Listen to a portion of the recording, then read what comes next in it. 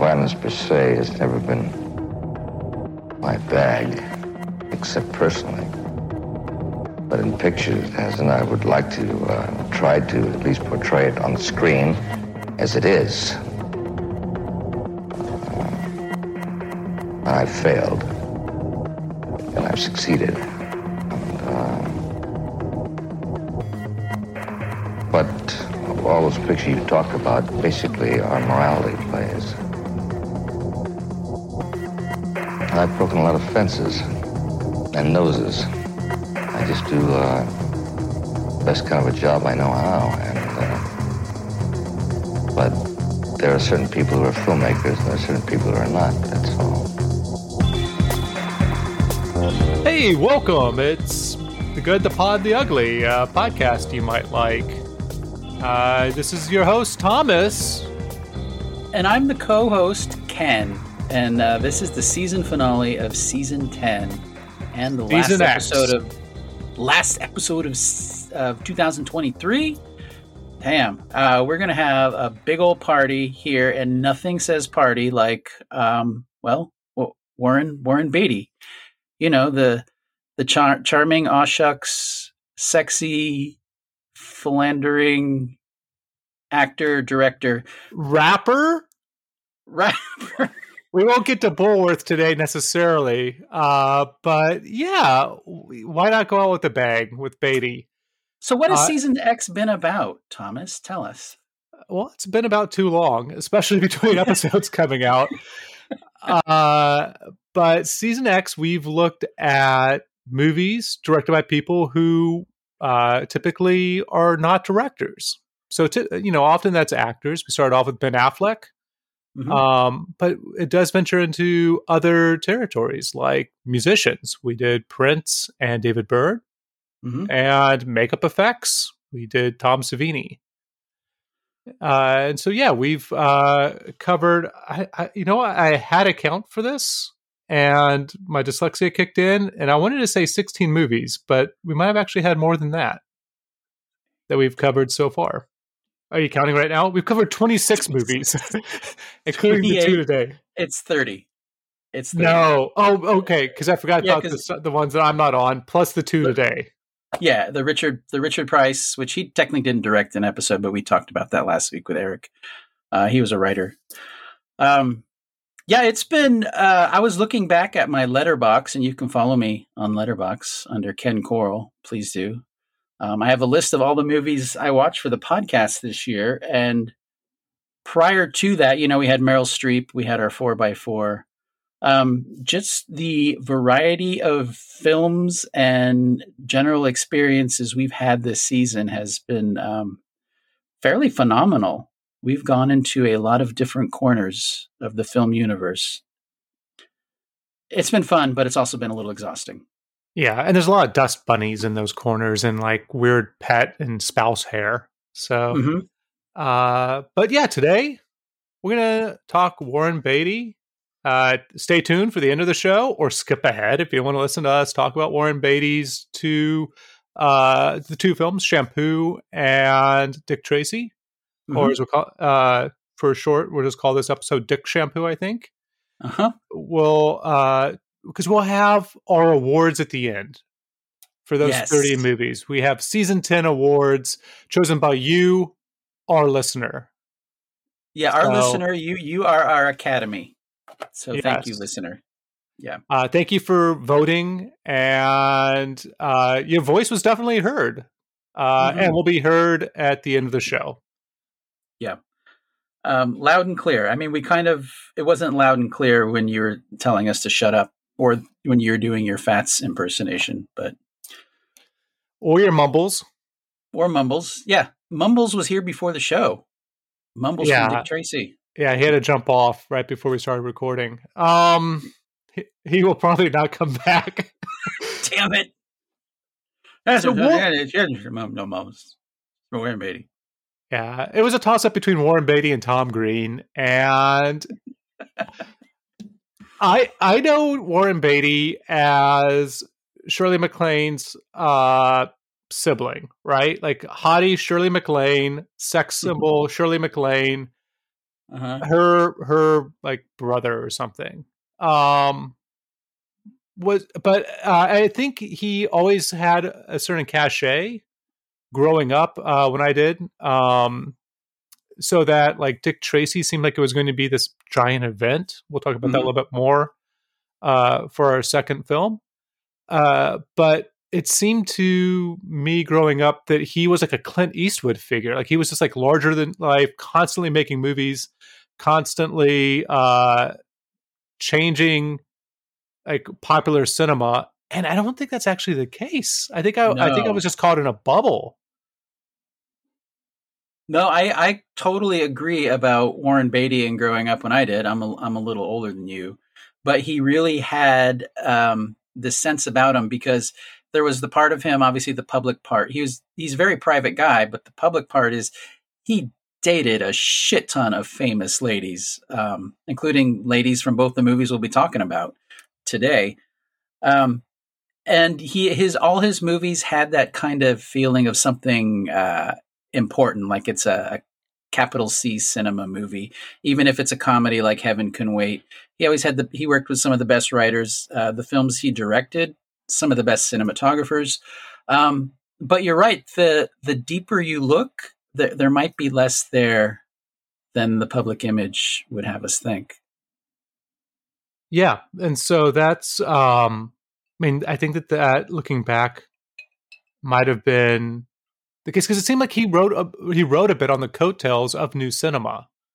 Mm-hmm. And it's he is a tricky figure because you're not quite sure how it's hard to know what his thumbprint actually is as a director or as a creator.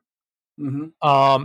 But he definitely put that thumb, whether or not it had prints on it, whether or not it got shaved off like in Seven, on the scales for things like Bonnie and Clyde and Shampoo, Mm-hmm. where a lot of those decisions are being made by your producer, which is what he was on those, and also your main star. Yeah, and then he also, the older he got, the reputation he got for his directing style, which aired more on the Kubrick side of things, without the same result. Well, definitely the over budget portion of it. Yeah, he liked to do a lot of takes as well. Yeah. Okay.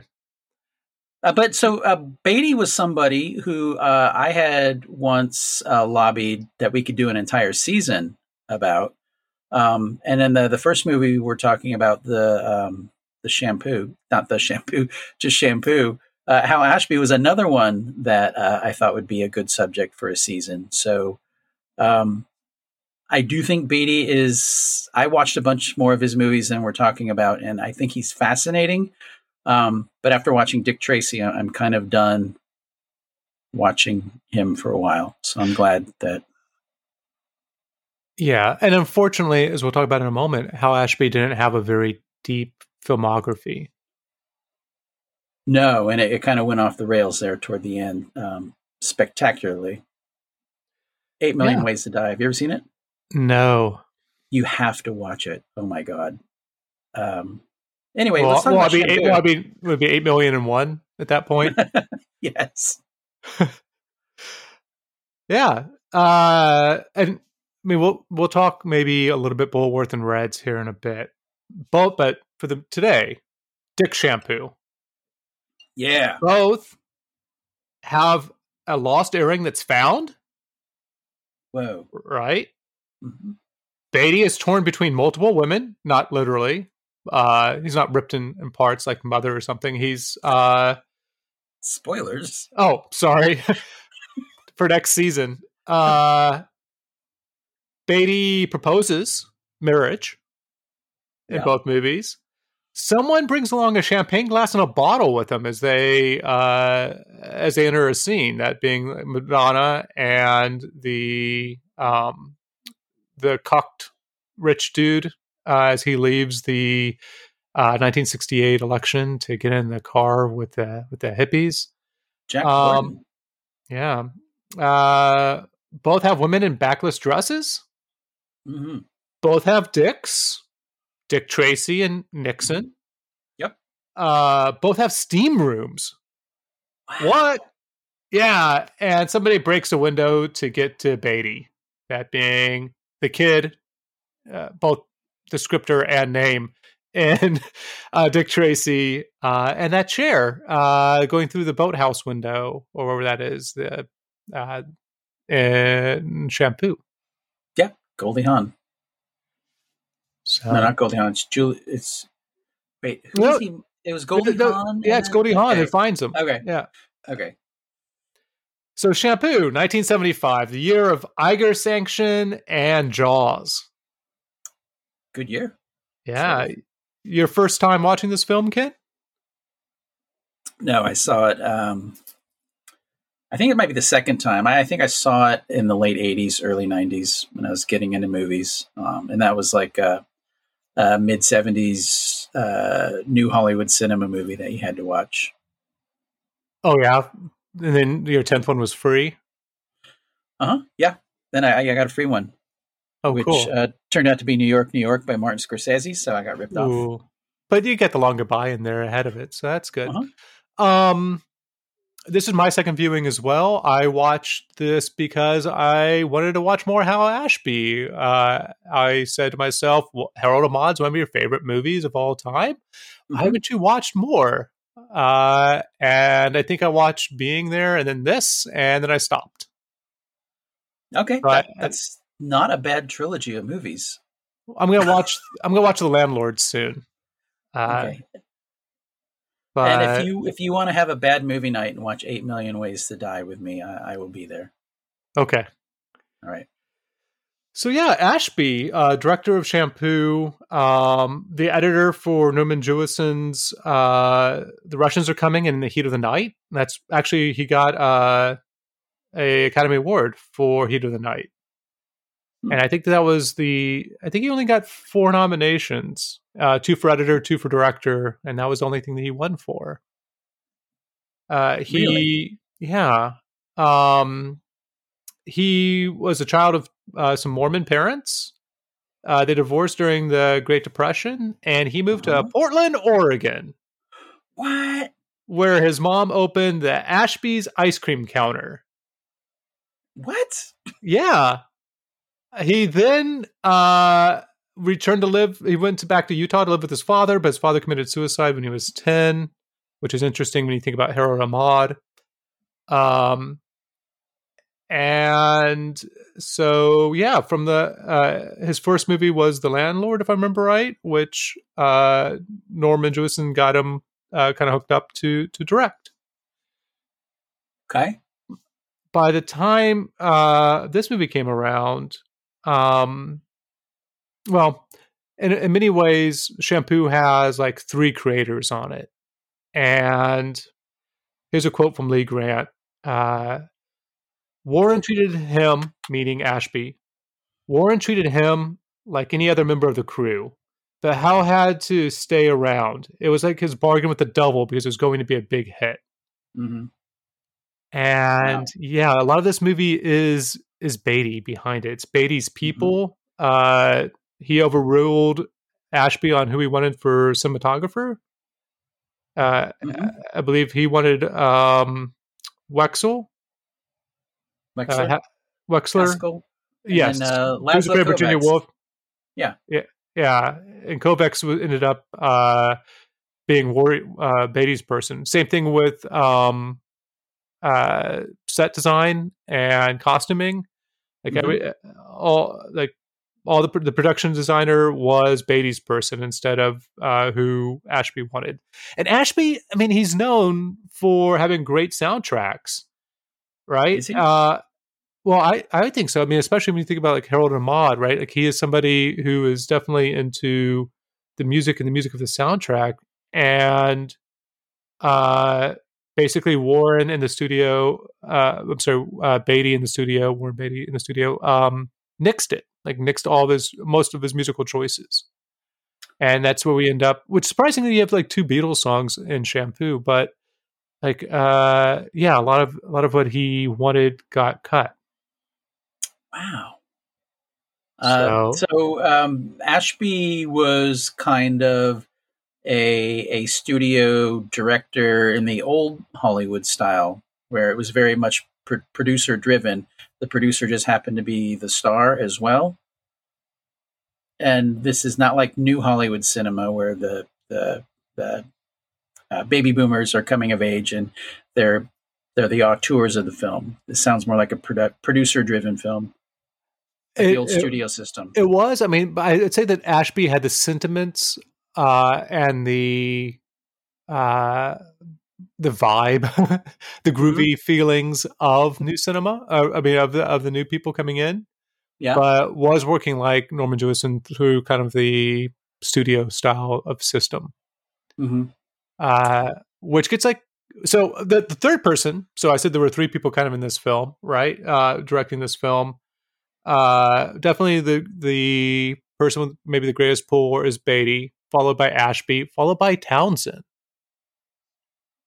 I'm sorry, did I say Townsend? Yeah. Shit. Of course, Jack will not edit that out. Robert Town. Not Robert Townsend. different timeline. I think Robert Townsend was probably about 10 years old when this came out. Yeah, well, yeah. The universe where I'm from, I have enough sleep at night that recording late at night to fit both of our schedules has me say the right thing every time. So yeah, Robert Town, who Beatty had asked to like do touch-ups and punch-ups on Bonnie and Clyde, and I think something else that he was on, probably Parallax. Yeah, it was Parallax View.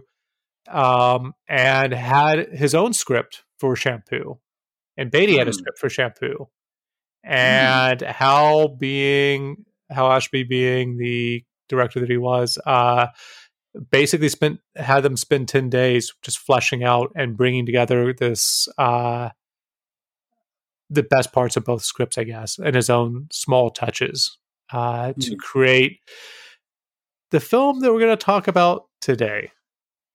Shampoo. Oof.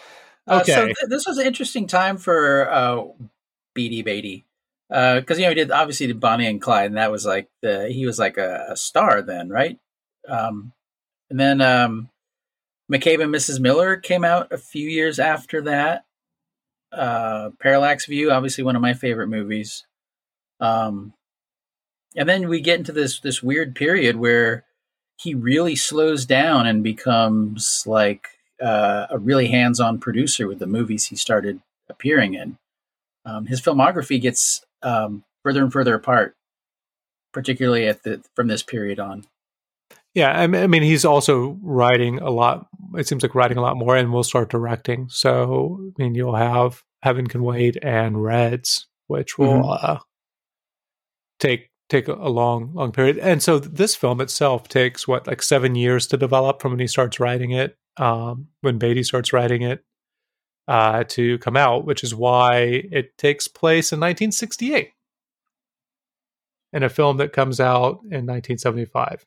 So it takes place in 68 because that's when he started writing it, or is there something deeper thematically about it taking place? Honestly, I don't think that there. I think that there is for Ashby. I think there might be for Town. I'm not so sure that there is for Beatty, even though Beatty was helping out with Robert Kennedy's campaign whenever, of course, the he here being Kennedy, was killed.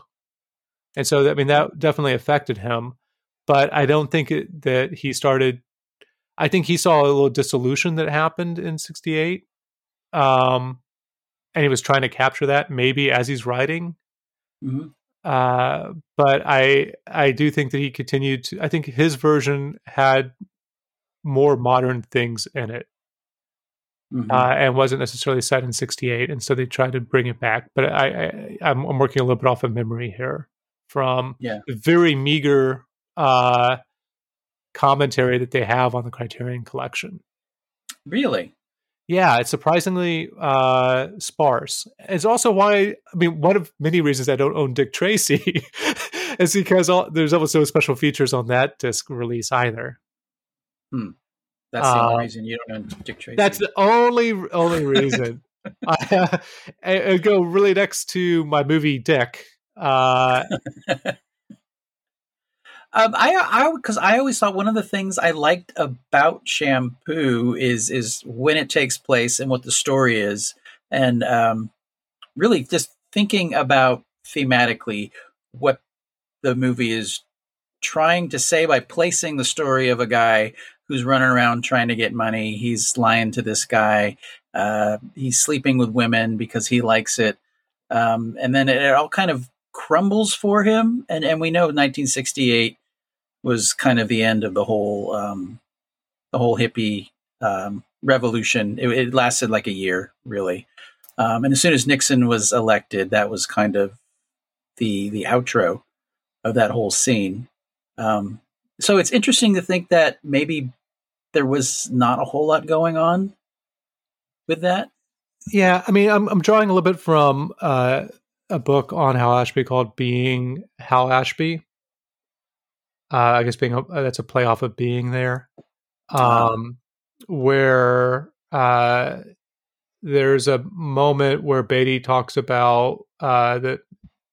Okay, Beatty admitted to an interviewer, the Nixon Agnew scenes get much larger laughs than I had intended because of what had happened since. I really didn't plan it that way.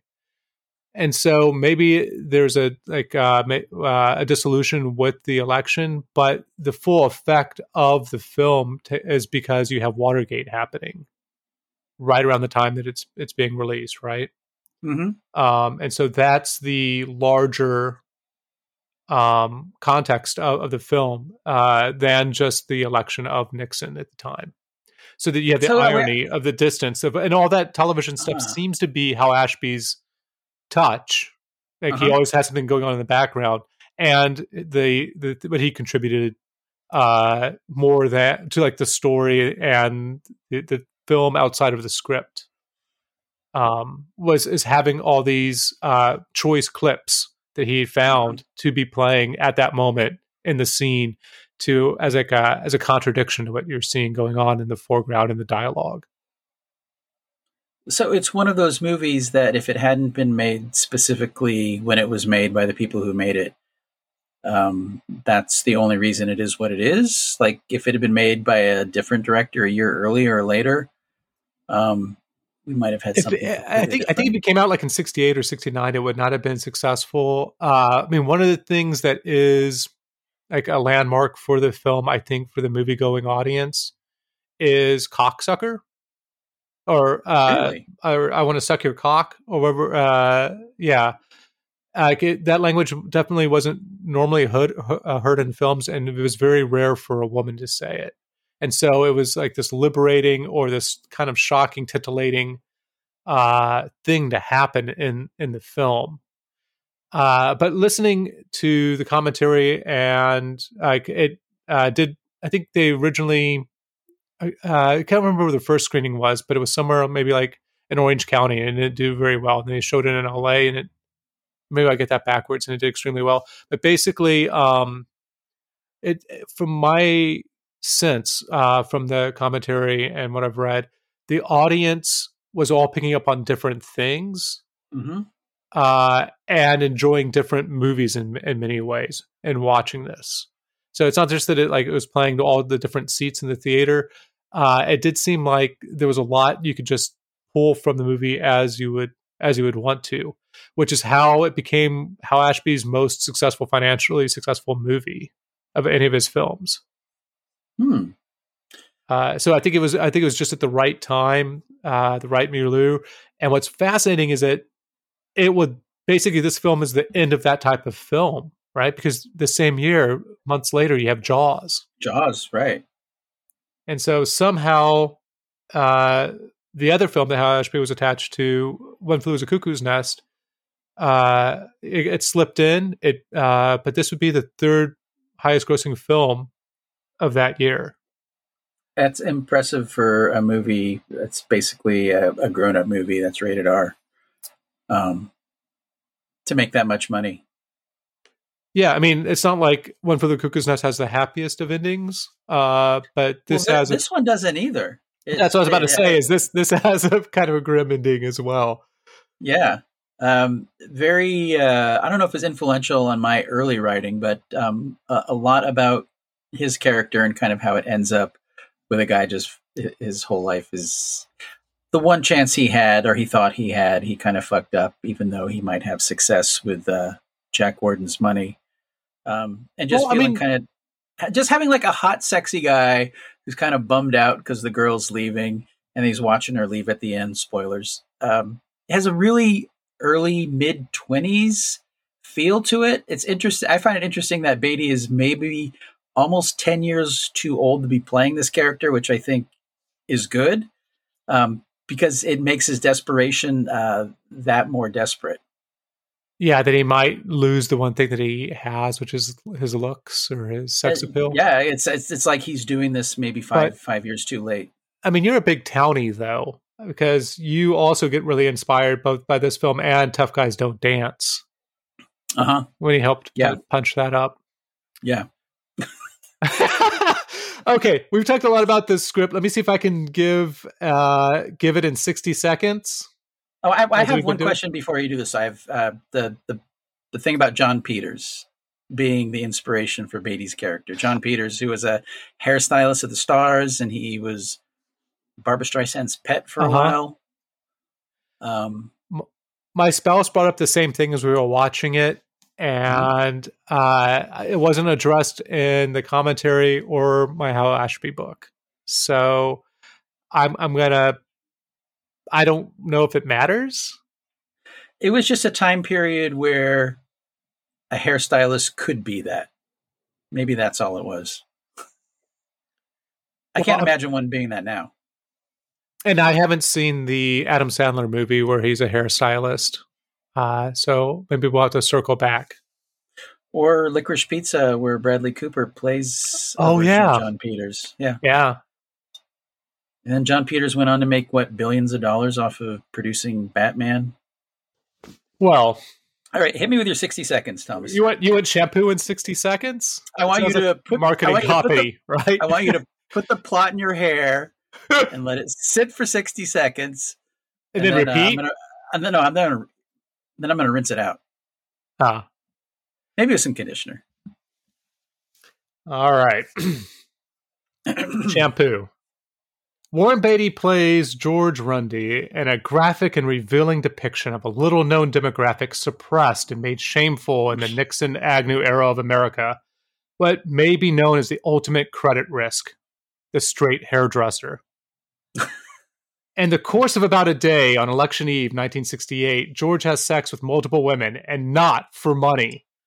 His girlfriend Jill, played by Goldie Hawn, can't decide whether to leave George for the opportunity to shoot a commercial in Japan, unaware that George failed to get a bank loan and will be pursuing a local rich dude named Lester Karpf for a loan, as well as Lester's wife, Felicia, played by Lee Grant. We open the movie with them fucking.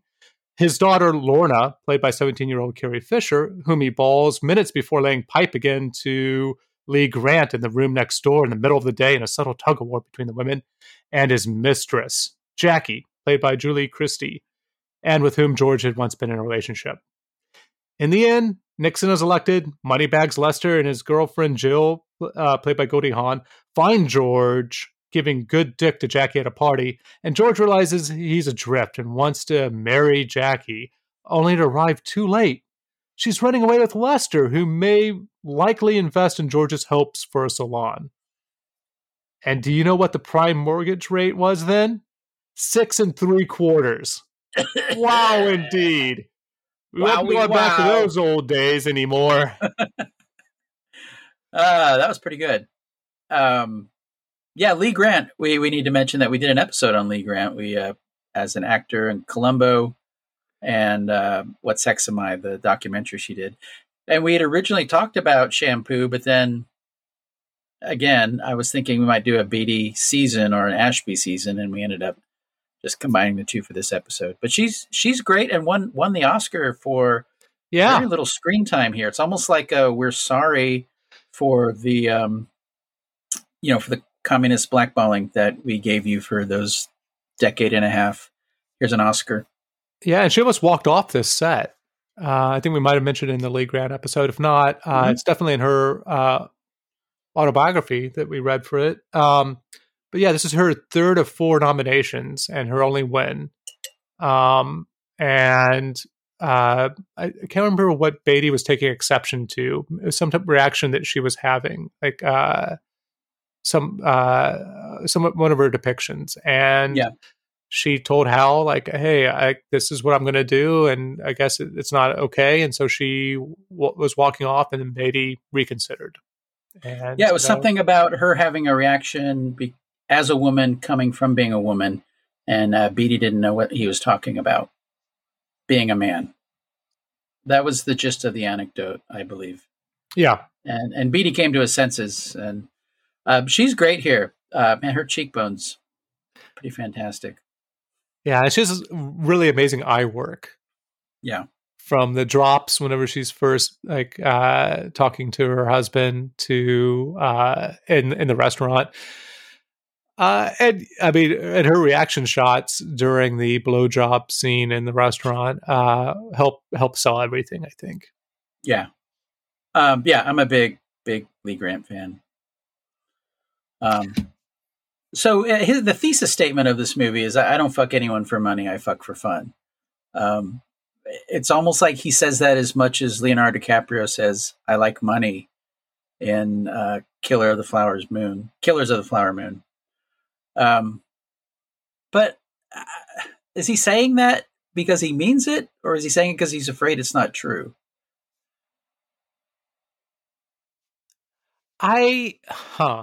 Well, I would say, but the context of him saying that is his ex, whom he just found out is sleeping with Lester, who definitely isn't as attractive as Warren Beatty. Yeah. And so it does seem like she is exclusively doing it for money, which also equates to security in a lot of places in this film. Mm-hmm. Which is one of the reasons he's insecure around Goldie Hawn's character as well. So he doesn't seem to be girlfriending. Did I use that right? The verb on there, boyfriending? No, girlfriend. Jill, Goldie Hawn's character, for money at all. No. And so I would say that, yeah, it does seem like he definitely does it. He also doesn't seem to have a lot of resources. And it's not like he fucks Lester.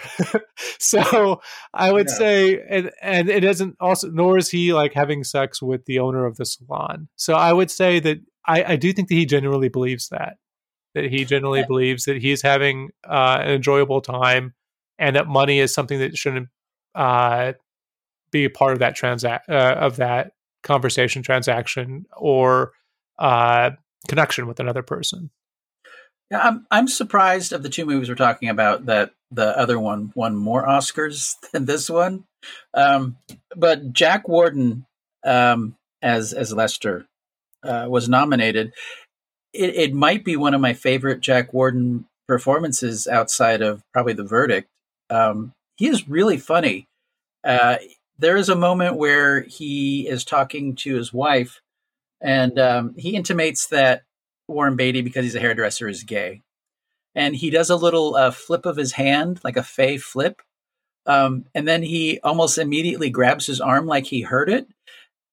And comedically, it's so hard to pull that off without overdoing it. I just loved every scene he was in. Warden is great. I don't know what you think of his performance, but no, I enjoyed it. Yeah, he walks this line between commanding, sinister, and pathetic, which is really hard to pull off. Yeah. Great performance. And one thing Beatty in most of these movies I've been watching this past week and a half, he is such the camera really likes him, but he doesn't do a whole lot. And he feels really generous as an actor and director of letting other people get the best stuff. And that's pretty apparent here as well. I just had to look it up. I guess because I was like, Jack Warden, you said The Verdict, you meant 12 Angry Men. No, he's in both. Yeah. No, he plays kind of Paul Newman's mentor. He's great. He plays the Burgess Meredith to Paul Newman's Rocky in The Verdict. Yeah, I don't have a favorite Warden, but I do appreciate his. Because I think he could also come off as schmarmy or like sleazy, and like it's everything just seems kind of like matter of fact to him, but not in a way that's completely distant. Like there's some amount of motion, and like also when he's like, I guess packing up the dogs, and at the very end, tending to his mistress. Julie Christie's character Jackie, where he's like, it does seem like he has something genuine there, like how much that's lust or whatever it might be. Like he does, as lost as George is in this, Lester is as well, but Lester's just older and established. And Beatty's character essentially fucks his wife, daughter, and mistress in the same day. Yeah. And Warden pretty much knows this at the end, but I don't know if he knows about his daughter. Probably not the daughter, but he's such a pragmatist. He's like, he thinks he can make money off him, so he's still going to get in business with him. I think it's the best written role in the movie, and I think Warden's great in it. Gets a lot to play with anyway. I'm a big fan of Goldie Hawn in this movie as well. I mean, I really enjoy the scene in the barbershop where she's coming to get George and explain to him that she needs to make a decision, and just his flusterness is being flustered to try and like work and talk to her at the same time, and just not registering anything because he's what's a guy bimbo? A himbo? A himbo. Yeah, he's a himbo. Yeah, he's a himbo. Is just some great timing. It just reminds me, like, yeah, she got her start kind of with Laugh-In and other pieces of just great comedy. Yeah, this almost feels like a template that the Safdie brothers would take and then just like start shaking the camera and make it twice as anxiety inducing, where you have a really compressed period of time and you have a guy who is having to progress through all these different other people to try and make some money. And he's talking to one person and go ahead. I don't know. Because the stakes seem like impossibly low for him. Like he doesn't know what the stakes are, and he has no real investment in his own life. I think the movie almost meanders. Maybe if we cut him on his motorcycle out more, like a Jar Jar Binks thing for episode 1, like it'd be a better film. But yeah, it doesn't. There's a tautness that I would hope for in this film that's not there. I like meandering movies. Maybe I'm just I prefer this over a taut, almost thriller atmosphere of heightened anxiety. But as the comedy doesn't quite hit for me. I don't think I wouldn't consider this a comedy. I don't know why. I think they call it comedy. Well, I mean, only like in the Shakespearean sense, to my mind, is it a comedy of like, oh, they're gonna get married at the end, and then they don't. Yeah, but it's also maybe because it has so much sex in it. I think that the interesting thing is the sex is I think treated pretty well. Like it's not lurid. The most uncomfortable of the sex scenes that could have been we don't see at all, and that's with the 17-year-old daughter. It's just intimated by her walking out of the shower fully clothed, and so the movie isn't scintillating, or in the sense of like trying to be it's not a sex comedy, right? In the same way that an 80s sex comedy, if I said those words together, you have an image in your head of like guys looking through peepholes into the women's locker and love like lewd, rapey stuff. Mm-hmm. This film instead has women who want men. Like he's almost never the aggressor, is he? Aside from maybe in the the pool house, whatever that is, the boathouse. Yeah, that's what makes it a little bit of a fantasy. I mean, I don't know if Aquanet is the original Viagra, but that's a lot in one day. Like, yeah, I mean, I need a recharge. I don't know if I could do it. No matter how much the gonorrhea is telling me, you got to keep spreading me. I don't know if I'd be able to perform. I did go out and buy a bottle of Aquanet and try and huff it after this movie, see if it would work, and I just passed out. Gummo style with a paper bag and a ditch. Yep. I don't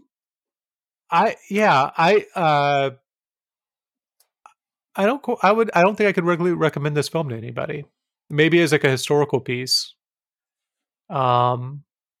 Maybe if you've watched Being There, Coming Home, maybe The Landlord. I'll find out soon. I think and wanted to continue it on. I don't think this. I think it's successful at what it is. I don't think it necessarily climbs the echelon of all-time great, meaningful movies. But as an important piece of studio cinema, particularly in the great era of the 70s, I think it's kind of essential. Because as much as you might be disappointed in what it is, given the fact that this was made with one of the biggest stars in the world at the time, Warren Beatty, and it came out through a studio, and given its content, it's remarkable that this was a popular film people went out and saw. I mean, it's an artifact, and Ghost was a popular film that people went out and saw. I don't know if I could recommend people watching Ghost. Yeah, but Ghost American Beauty was a product won Best Picture in '99, right? But I don't know if I could recommend people watch. I'm talking of the era of studios just letting people make the movies they wanted to make, and the audiences going out and seeing them. Ghost is a product of a pure studio system. Armageddon is the same way. But as an artifact of the 70s, that great era of the 70s that people always say was the best ever, and I think it was. I think this is an important part of it. Well, I think it has some fun 70s touches. Like, so there's a dinner scene. You have the mistress, Beatty's character, Lester, his wife there, along with George Beatty's character's girlfriend, Goldie Hawn, who's there with a different date. And Jermaine Clement from Flight of the Conchords. No, it's not him, but that actor, I guess, according to the Criterion Collection, often played Beatty-esque roles. And so having him there was a little bit like having like store brand Warren Beatty with Warren Beatty. So all of a sudden in that scene, all of a sudden the senator starts reciting some type of maybe First Nations like story, or maybe something he was related to elsewhere. Hello, Garden Gate. Hello, Garden Gate. Garden Gate. Hello. And then he starts chanting, and then the room's evacuated for reasons that we don't know. Like Secret Service shows up, and we don't know what happens. And that's like for me, that's an interesting like 70s style move or maneuver in a plot. It's just to have something semi-random happen and never trying to explain it, and just to shift where you're at and to move things around. It does. It sounds like something that happened to one of the people behind the script, and they thought it was a great thing to include to move from point A to point B. Yeah, you're right. It's great. And so that for that reason, yeah, I think it's a great piece of 70s cinema, like capturing that aesthetic or that idea of things. The subtleness, like it's a film that you should be watching more than once, probably, because if you want to pick up on some of the background details, that is something that Ashby's kind of known for.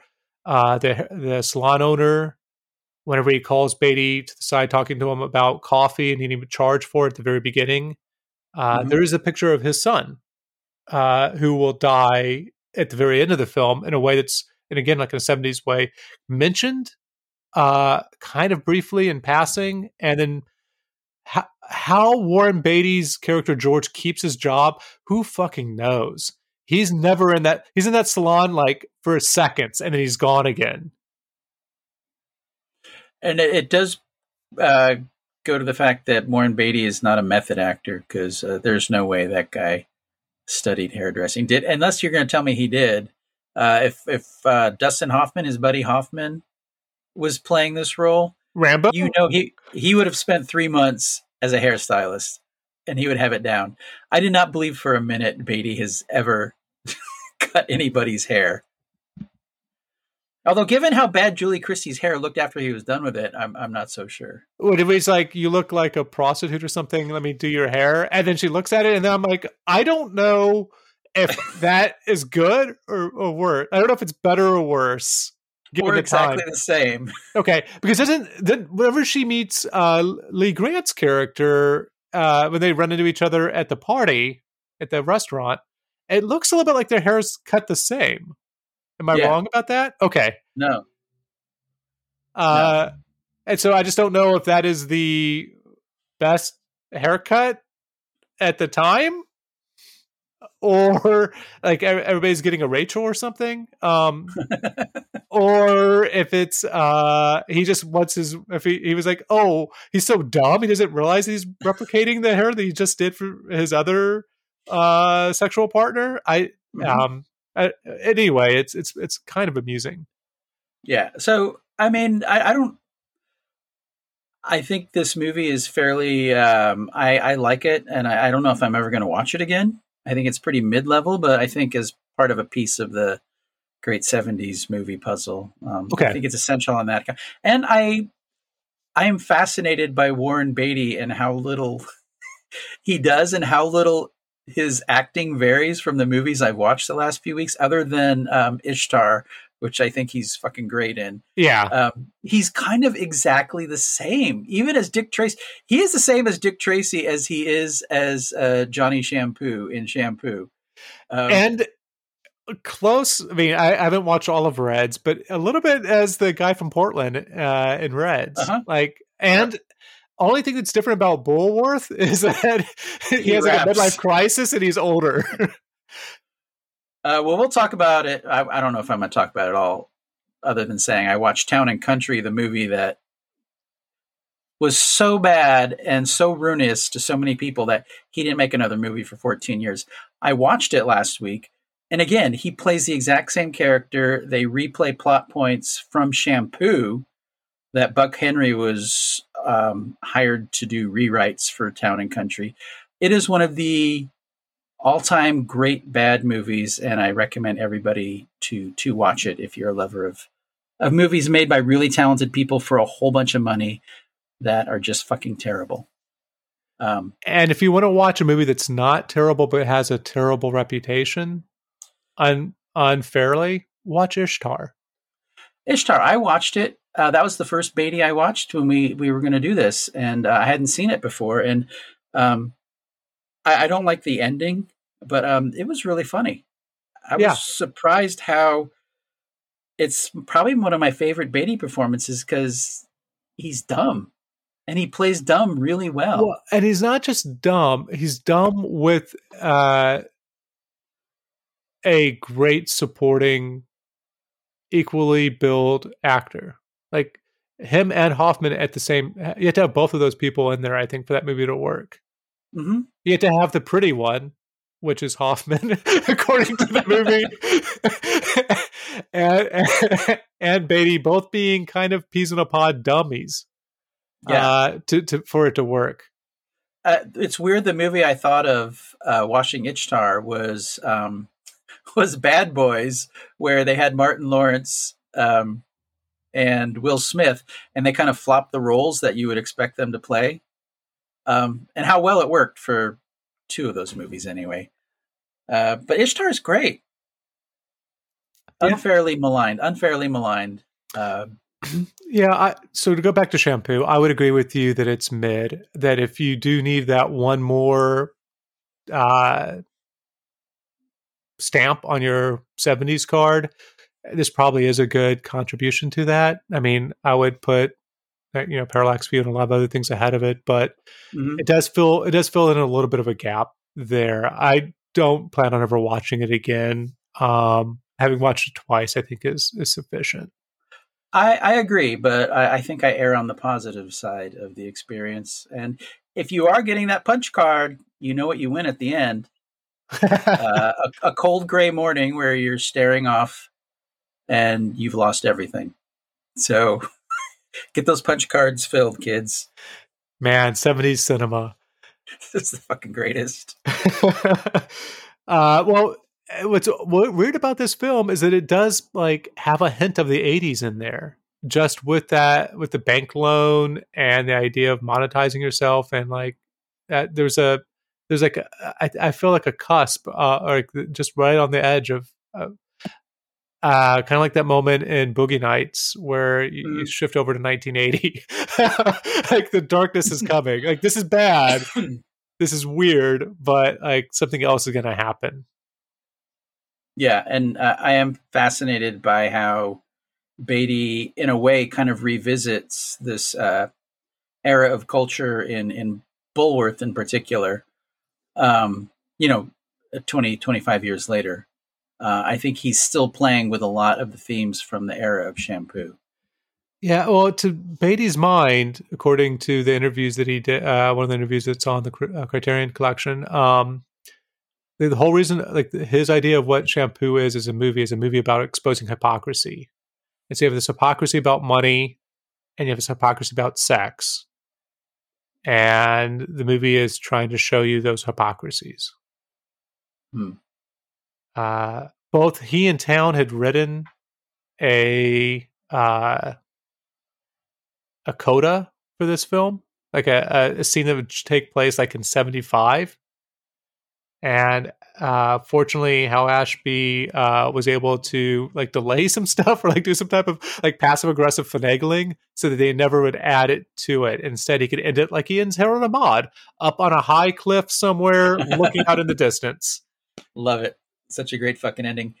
Was the ending they had Beatty standing before a mirror, all strung out on coke, naked? What's that from? Either Boogie Nights or Raging Bull. Oh, okay. Classic. Oh, he's not naked in Raging Bull, but same difference. Bright shining star is what he said to himself. Okay. That was great. Shampoo. Go see it, kids. You'll love it. Don't get it in your eyes. It'll sting. Mm-hmm. Is that it? We're going to take a break? Yeah. Let's take a break. And I guess when we come back, maybe we'll have some quizzes or games. Yeah. And then we're going to talk about a few other movies in Beatty's filmography before we talk about Dick Tracy. Can we do that? Well, it's our final episode of season 10. I do what the fuck we want. We just stretch this motherfucker out. I don't have to sleep tonight. I'm waking up in about 6 hours. Me too. Let's do it. All right. Tracy. Is that Big Boy? Tracy. I thought you're no longer part of the Atlanta-based rap group I cannot think of right now. Migos? No. Fuck. Outcast? Boy. Yes. That's pretty good. I got it in 2 guesses, man. That shows my bona fides, my bona fides when it comes to rap music. As everybody listening is probably not surprised. All right. Well, wait. Will you give some Bulworth flows for the remainder of the episode? I'm going to do the rest of it in rhyme, dude. No. So, Bulworth, I do think thematically feels like an extension of some of the stuff in Shampoo. And that was so interesting watching them pretty much back to back, but I watched Bulworth first. And Bulworth is such a weird movie. It doesn't seem like one that could have been made any other time in the history of the world. Other than the 2 minutes. Other than the 2 minutes where the studio head was like, okay, I'll greenlight this. Like if they had asked him 5 minutes later, after he had some like a salad stuck in his teeth or some Coke stuck in his nose, he would have said no. I mean, I feel like the same is true of Freddy Got Fingered. Yeah, but or Dennis Leary being in a bunch of films somehow. Like I think he actually had more than a second because Dennis Leary's like in Demolition Man and The Ref and a few other things. So or Andrew Dice Clay being in a few films. Yeah, but it really is like this narrow, like 6-month window or something of like politics of like post.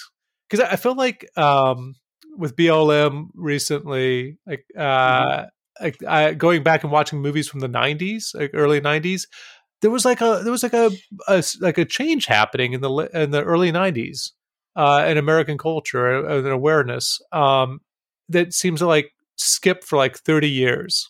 Is my math there right? 10, yeah, for like sure. like 15, 20, 30 years.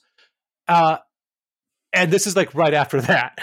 This is like the backlash Clinton era shit that he's in the midst of this weird milieu where, yeah, I have no idea how Bulworth was like made any money, was greenlit, made any money. Well, anybody thought it was a good idea, but I think in the moments that they were shooting it, like it was probably a decent, smart script for somebody. I don't know. It is also, that was at the time where Clinton and the baby boomers had essentially won. Neoliberalism had conquered everything, and we were post-racial. Everybody was going to get a piece of the pie. And Bulworth coming along and pretty much just poking its finger into that during that peak is so weird, because I was not expecting that type of movie coming out in that period. Like if it came out during the Bush administration, it makes sense, right? The George W. Bush administration. But during the Clinton administration, it was kind of like we got all we wanted and it still sucks. And you could see his depression and wanting to kill himself. Well, I think the movie isn't like, I don't think they put a bright enough lantern on it, but I think he wants to kill himself because of he made bad choices in like, I don't know, soy futures or something. And then a black hat hacker came around and did something. I was going to say. No, but I think he has like bad investments was what's going on. And then he's going to kill himself for the money, for the insurance money. And he has the insurance lobby there. And it's all part of like his darkness. And you know what? I don't want to talk about Bulworth. It's almost an unwatchable movie. It's not completely cringe, but it's like you're dude, it is one of the most watchable for the wrong reasons. I would put Town and Country, which came out a year or two after that, or was made right after it. They're both so terrible, but so compelling. I did not enjoy Bulworth. I thought it was fascinating. I loved it, even though it's terrible. I don't care. It's great. Terrible movies can be great, Thomas. Yeah, it's not quite a hate watch. No, it is. It's just, yeah, it really is fascinating in a way that it's like, a what the fuck watch. Yeah, it absolutely is. It absolutely is. You're just scratching your head the entire time, wondering what they think they're accomplishing, but also I don't know why they think it would how this plays outside of like a weird Hollywood. The level of reality it's supposed to be. Okay. Do you want me to do my season 10 quiz? before we start talking Dick Tracy? Wait a minute. Wait. I'm having a thought. Oh, yes. I'm going to have a thought. It's coming. It's gone. Wow, Michael Lerner as Lipnick from Barton Fink. Pretty good. I want to put those two performances side by side. Oh, that'd be interesting. They're almost the same. One definitely wasn't in makeup for as long. So maybe should have been. No, no, he's great. I love him. Yeah, let's do your quiz. Okay, I'm going to start off with a recent one, Warren Beatty. Beatty. Wait, should people call in, or is it just for me? No, it's just for you. Okay. Warren Beatty famously said what? A. Shirley MacLaine, she's kind of nuts. B. I've seen Nicholson fuck, and you, Danny Elfman, are no Jack Nicholson. C. Heaven can wait, but I've got a raging boner. Or D. La La Land. He didn't. Oh, okay. I think he said all of those things. Okay, and none of them at the right time. All right, so for all of season 10, the best science fiction / horror film: A. The Postman, it's post-apocalyptic. B. Dawn of the Dead, classic. C. Star Trek: First Contact. Ooh. Or D. Madonna acting. Which was the most? Who was the most fondly remembered late actor in our season 10 as voted by our listener? A. Paul Newman in The Color of Money, got an Oscar. B. Ray Liotta in Cocaine Bear. C. Peter Fonda in The Maldonado Miracle. Or D. The giant penis AB came out of in Cremaster 3. Oh. Wait, so the giant penis died?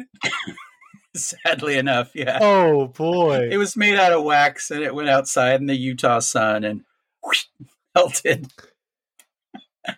Okay, best performance by a beloved supporting actor. A. David Keith in Men at Work. I think we both liked him in that, right? Yeah. B. John Goodman in both True Stories and Sea of Love. Anne Ramsey, classically in Throw Mama from the Train. Or D. Anne Margaret's boobs in Magic. Or they should be in the Louvre, right? So yes. Best film about the end of the world. A. Wet Hot American Summer. The meteor. B. Postman again. C. Dawn of the Dead. D. Repo Man. Or E. Tough Guys Don't Dance. Okay, and for best cinematography or editing that we saw, Under the Cherry Moon, Michael Bauhaus's photography, terrible movie, beautiful. Color of Money, also Michael Bauhaus, he was on a roll. Dick Tracy by the great Vittorio Storaro. Untouchables, shot by Stephen Burham. Richard Marx, the editor for Dick Tracy, for cutting around almost all of Madonna's dialogue. Wow, I didn't realize we were going to pile on Madonna. I'm going to have to defend her. Madge can take it. She knows I love her. Most heartwarming moment in all of season 10. Numerous moments in What Sex Am I? As the people we are following grapple with identity in a time where gender was taboo. B. Rumen Blades and Mayor Whittingham's tender romance coming together in The Maldonado Miracle. C. The slap fight in Postman.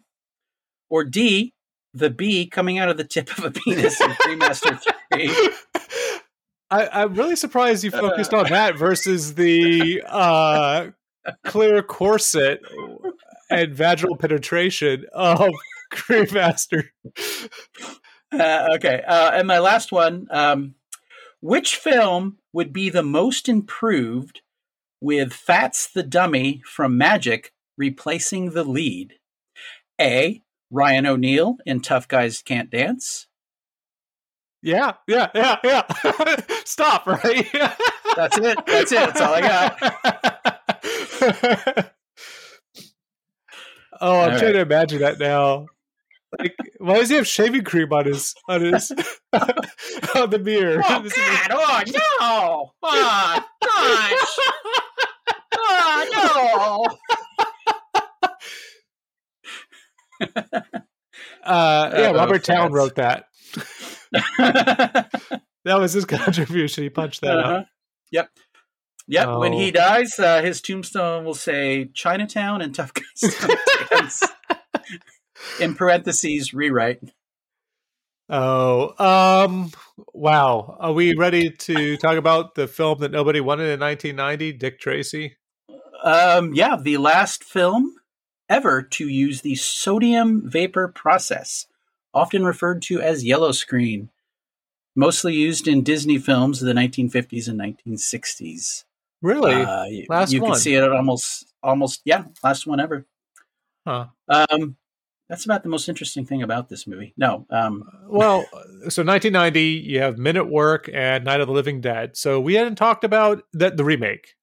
So we hadn't talked about any other films prior to this season that took place in 1990, and now we have 3. Oh, wait, no, that's not true. We did Postcards from the Edge and Wild at Heart. Yay. Oh, and White Hunter, Black Heart, and The Rookie. Yeah. Jesus Christ. 1990 was packed with something. Wild times at the theaters. One movie that we didn't do in 1990, Rob Reiner, a director or actor who we didn't cover this season, had a big film that year that stars somebody in this film. It was adapted by William Goldman. Yeah, that's right. And originally, they'd offered the role that would originally go to James Caan, to Warren Beatty, and also in this film, Dustin Hoffman, and also in this film, Al Pacino. Insane. Yeah, it's like The Irishman without Warren Beatty. Misery. Misery was also this year. Misery's a good movie. I rewatched it last year, and as a big studio thriller, it totally holds up. It's great. Probably William Goldman's really best last big time screenplay.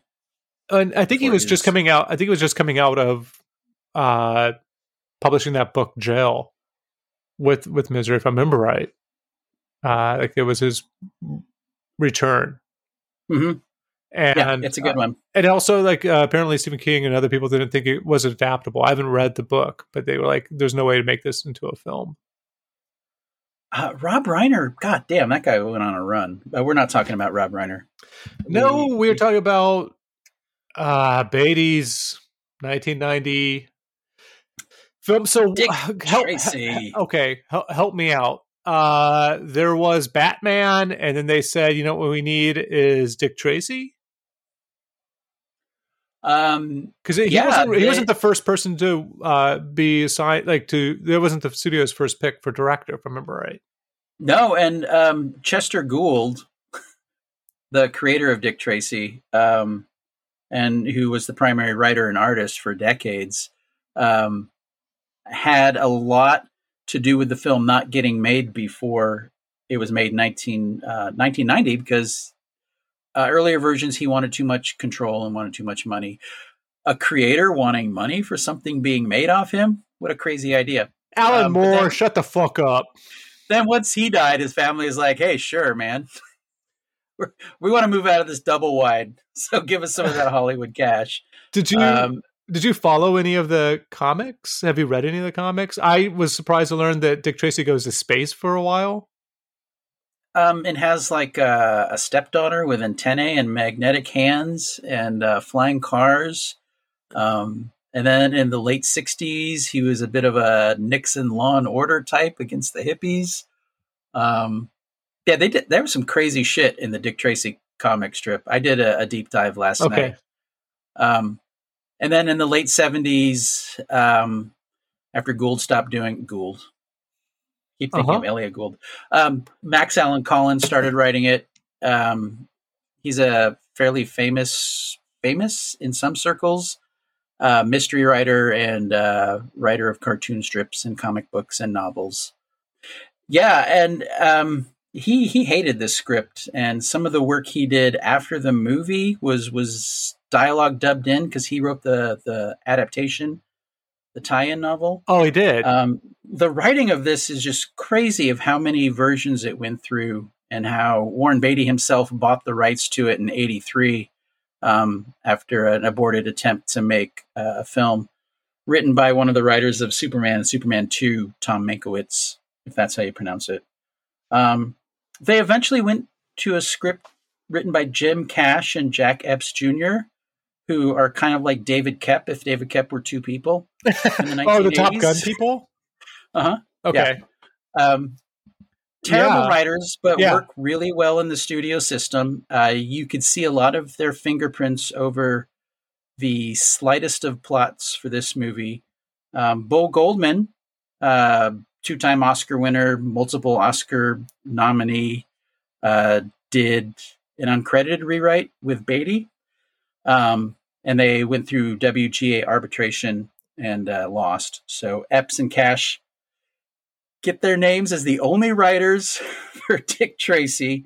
Residuals, that might be good, but if you watch this movie, maybe not. And yeah, you probably know that there were lots of different actors and directors who they were discussing for this. Clint Eastwood was one. Harrison Ford, obviously. At playing Dick Tracy, not as the director of it, I don't think. And it kind of... the background of this movie and the different directors, like John Landis was probably the primary one. Oh, that'd been good or better. It would have been, but he was caught up in the Twilight Zone trial at the time. Oh, sure. Which is the main reason he didn't do it. But kind of like Dick Cheney being the head of finding a vice presidential candidate for George W. Bush, Warren Beatty, the producer and owner of the rights and wanting to play Dick Tracy, ended up directing it himself. That kind of stuff happens sometimes in Hollywood. Sean Young famously was cast as Tess Trueheart and dropped out or was fired, and later claimed that it was because she wouldn't bone Warren Beatty. I don't know how you feel about that. Madonna. I'm glad that she didn't. What do you mean? What do you mean? What kind of rhetorical question is that, kid? Well, I mean, it's just... Obviously, she should have. No. I didn't mean it that way. Oh. I just meant that it's one of those things. I don't know how it makes you feel about Beatty. I don't know how you feel about Sean Young. She seems like a lovely lady. She very much speaks for her own mind, and I think that's a dangerous thing in Hollywood. She's probably I believe her. Probably the worst creative decision on a whole list of creative decisions that I'm not a big fan of is Danny Elfman doing the score. Didn't they have 3 soundtracks to this? They did, yeah. And it sounds exactly like Batman. It has nothing to do with what you're seeing on screen. It literally sounds like he put in a tape of the Batman soundtrack and then he got paid a butt ton of money for it. I'm not a big Danny Elfman fan. Recently, Danny Elfman has been accused of all kinds of sordid things. And it turns out he has a kink where he likes laying in bed naked next to a fully clothed woman.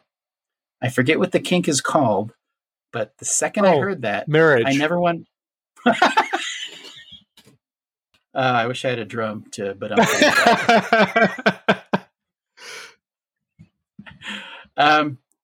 anyway, good Lord, Vittorio Storaro, one of the craziest great cinematographers of the era, who only has like 14 or 15 movies to his credit,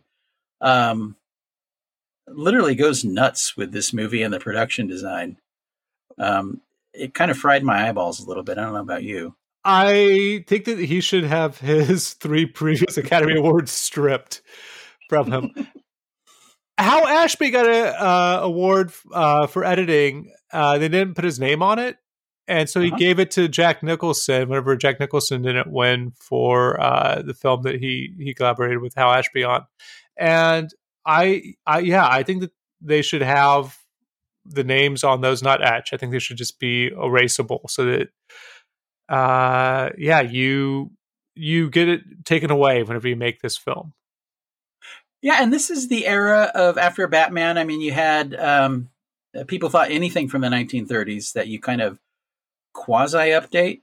You had like the Phantom, the Shadow, and then this movie really made you rethink if Tim Burton's Batman was a good idea or not. But then you have Joel Schumacher's Batman, and you're like, yes, it definitely was. We're not going to get into the Schumacher debate. I'm not going to let you bait me into that, Thomas. This feels like a movie where I know Cash and Ep said we read every Dick Tracy comic strip from 1933 to 1963 before we wrote this script.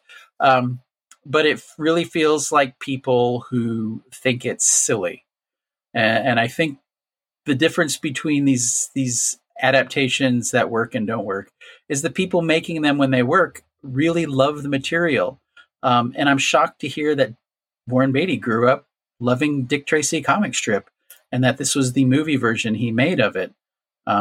It feels like people who are really dismissive of the form they are adapting. Okay. And, well, let's maybe we save that a little bit for the reaction because, okay. I think we've covered, he went to space. He had Groovy Grove as his sidekick. Did you watch any of the Dick Tracy specials that Beatty's done since to keep the rights? The weird one with is it no? You sent it to me. I was at work when I got that, and I started watching it, and I said, "I'm going to get caught, and I'm going to get fired." I can't drive this bus with all these children on it while watching this video. Yeah. Okay. Mm-hmm. It's terrible, but I mean, he's in. I guess the only thing that he delivers an interview to with Leonard Maltin. As what year was Dick that? That was 2010. Really? And he pretends that he is Dick Tracy the entire time, and he talks about how they made a movie about him in the 90s, and he's like, "Yeah, that guy looks a lot like me." But it's so weird. It's unwatchably bland and weird and unnecessary. But it was enough to have him maintain the rights, which is what the whole reason for doing it was. So at one point, Scorsese was and Beatty were talking about Scorsese possibly directing a version. This was earlier in the 80s. And he wanted to take it into, it would be a modern style comic strip adaptation, which was grittier, darker. I mean, it's about a cop and about a bunch of freaks running a city. Actually, Scorsese sounds like a pretty good director for that. I'm so fascinated by the ideas they had for the look of this film. Yeah. Do you have a 60-second? Is there enough plot to couple together for 60 seconds? Let me take a drink and I will see. Hold on. Are you going to do this? Oh, wait, while you're drinking, will Fats come in and do it? Hey, you schmucks.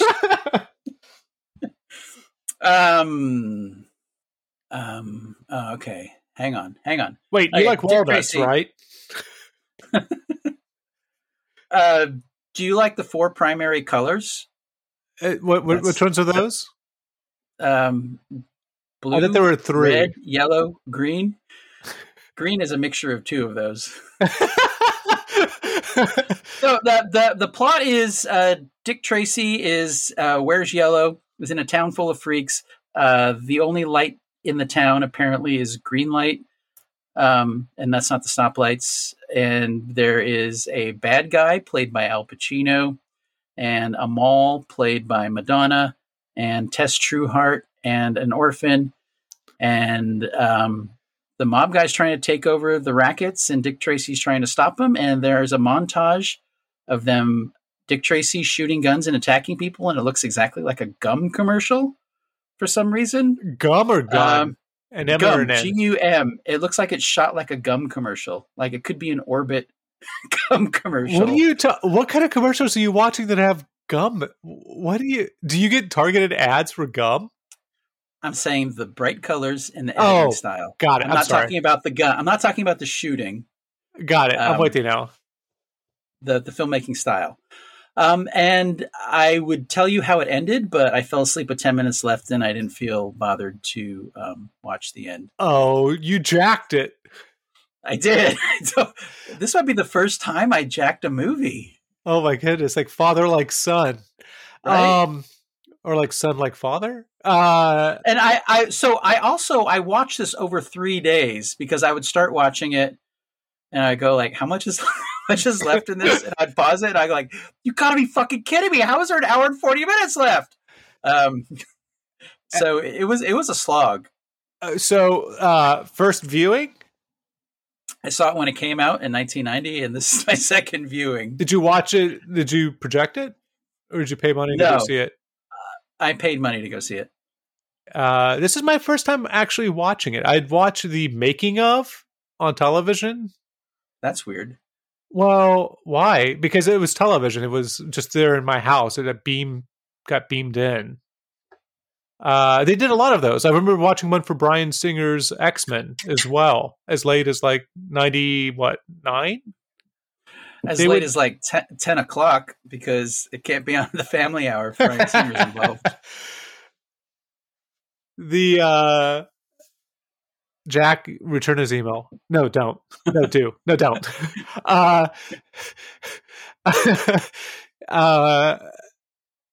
Man, we have to bleep out if we tell that story, don't we? Yeah. Okay. We'll just leave it out. But no, there were often like these hour-long, maybe if I remember right, like television specials about the making of films as like a promo for them. And I remember watching the Dick Tracy one and thinking, I don't need to see that. But I watched, I think, the whole thing. And the making of? I don't remember, man. That was 30 years ago. So so for Storaro and Beatty, I mean, Storaro shot Reds, which is a great fucking looking movie. Ishtar, which is a gorgeous movie. Yeah. Ishtar might look too good for a comedy. I always think that comedies don't look good enough as far as cinematography goes. Ishtar might look so good that it might confuse people, and that might be part of the problem. I could see that because especially if you look at the other comedies at the time, right? Like they're usually lower budget. He did the Ishtar's fucking gorgeous movie. He did Dick Tracy, obviously, and then Bulworth. A bunch of Coppola movies and a Giallo, right? The Bird with the Crystal Plumage. Yeah, and he worked with Bertolucci 3 or 4 times. Yeah. Mm-hmm. One of the best, and everybody has that skeleton in the closet, and this might be his. Okay, so let's the plot seems like it actually doesn't seem all that bad. I mean, it seems like kind of paint by numbers. It's generic. It's really lazy, is what it feels like. It's really lazy. But if we just take the plot itself, it's paint by numbers. And it's a structure. It's a backbone. It's something that somebody could latch on to as an audience member and go, okay, there's a mysterious person we don't know what side they're on. They have a blank face. There's a power play. There's the commission of the same thing that you see, like, what is it, season 3 of The Wire, where they all sit down around the table. There's all the normal things that you would expect in a kind of crime movie. So that I don't think is necessarily bad. When you start to get the dialogue on top of that, and then you start to try and figure out what's the crime, like Dick Tracy shoots people and kills people in this film with like a glee of like a pre-code era like gangster. But then he has to catch Al Pacino, and Al Pacino is worried about killing Tracy and people blaming it on him. The motivations do seem like a 4-panel comic strip where you would explain their motivation like on Monday. And then by Friday in that comic strip, they would be fighting. So maybe they got that part right. I don't know. So the dialogue is wild where like, you like walnuts. Oh, I'm sorry. Dick Tracy's like, you like walnuts, right? Is that Al Pacino's character, big boy? Lots of people do. They're good for the liver. Like, what the fuck are you talking about? Why are you talking about walnuts? So it's like for kids, maybe? I don't really know. The crime is usually like gambling. There's like a hint of prostitution, maybe. And then like a shakedown racket, but the crime is just kind of like generic crime. Warren, like you have Dick Tracy being told like, "Oh, you're violating people's constitutional rights." And he's like, "Okay, but I'll be right back." uh, so that's a little confusing. You have but so you have so you have like a backbone of a story that might make sense. Then you have like weird dialogue. Then you have like, I don't know, odd. Like you have an odd temperature to those things, like the levers you could be pulling, like how dark it's going to be for the horrors. Like I always go to Joe Pesci's and Moonwalker's bugs and drugs. Like what's your plan here? You're going to infest the world with drugs and bugs? Okay, it's a Michael Jackson film. Who cares? But in this film, like I'm not too sure. Like the violence is. The levers are kind of all over the place on what the violence is going to be. The sex is all over the place. It's like Jessica. It makes sense with like Jessica Rabbit because she's a cartoon. Yeah, but Madonna, don't say it. It's a real person. and so the sex there is strange. Like it's odd for like. Wait, is this for the straight men in the audience? The teenage boys? No, you are totally hitting the nail on the head of why this movie is so terrible. Okay, because so you have no idea who is it for. Who is this movie for? Well, what about the Sondheim score? Who is that for? I mean, hey, Tim Burton got Prince. Who do we got? We got Sondheim. Sondheim comes strolling in. Yeah, I'm gonna Prince this shit up. Al Pacino's gonna play one of my songs on a boombox. He's gonna tear up a museum. A little song, a little dance. This feels like a movie made by people that were thinking they were making a kids movie. It was originally supposed to be Disney, but the second they saw Madonna in a see-through dress and sticking her ass in Tracy's face on a desk, they were like, "Oh, we're going to move this over to Touchstone." And the fact that when they started, it was supposed to be a kids' film, and there are parts of it where it's like, "Hey, it's like Tracy. If you could see him as like a tough cop, played like a Robert Mitchum type, that kind of softens towards the kid, and maybe starts thinking of a domestic life with Tess Trueheart. You could see like the parameters of what could be a kids' movie." With all the bright colors and freakish characters, but nothing about the execution is something I would think any kid would want to watch. Ever. Yeah, I don't know, like Bullworth, there's like a 6-month like spread somewhere between like 9 and 10 maybe. I don't know who this okay, so we have that, and then we have the primary colors, which are jarring. It is an interesting looking film. It is.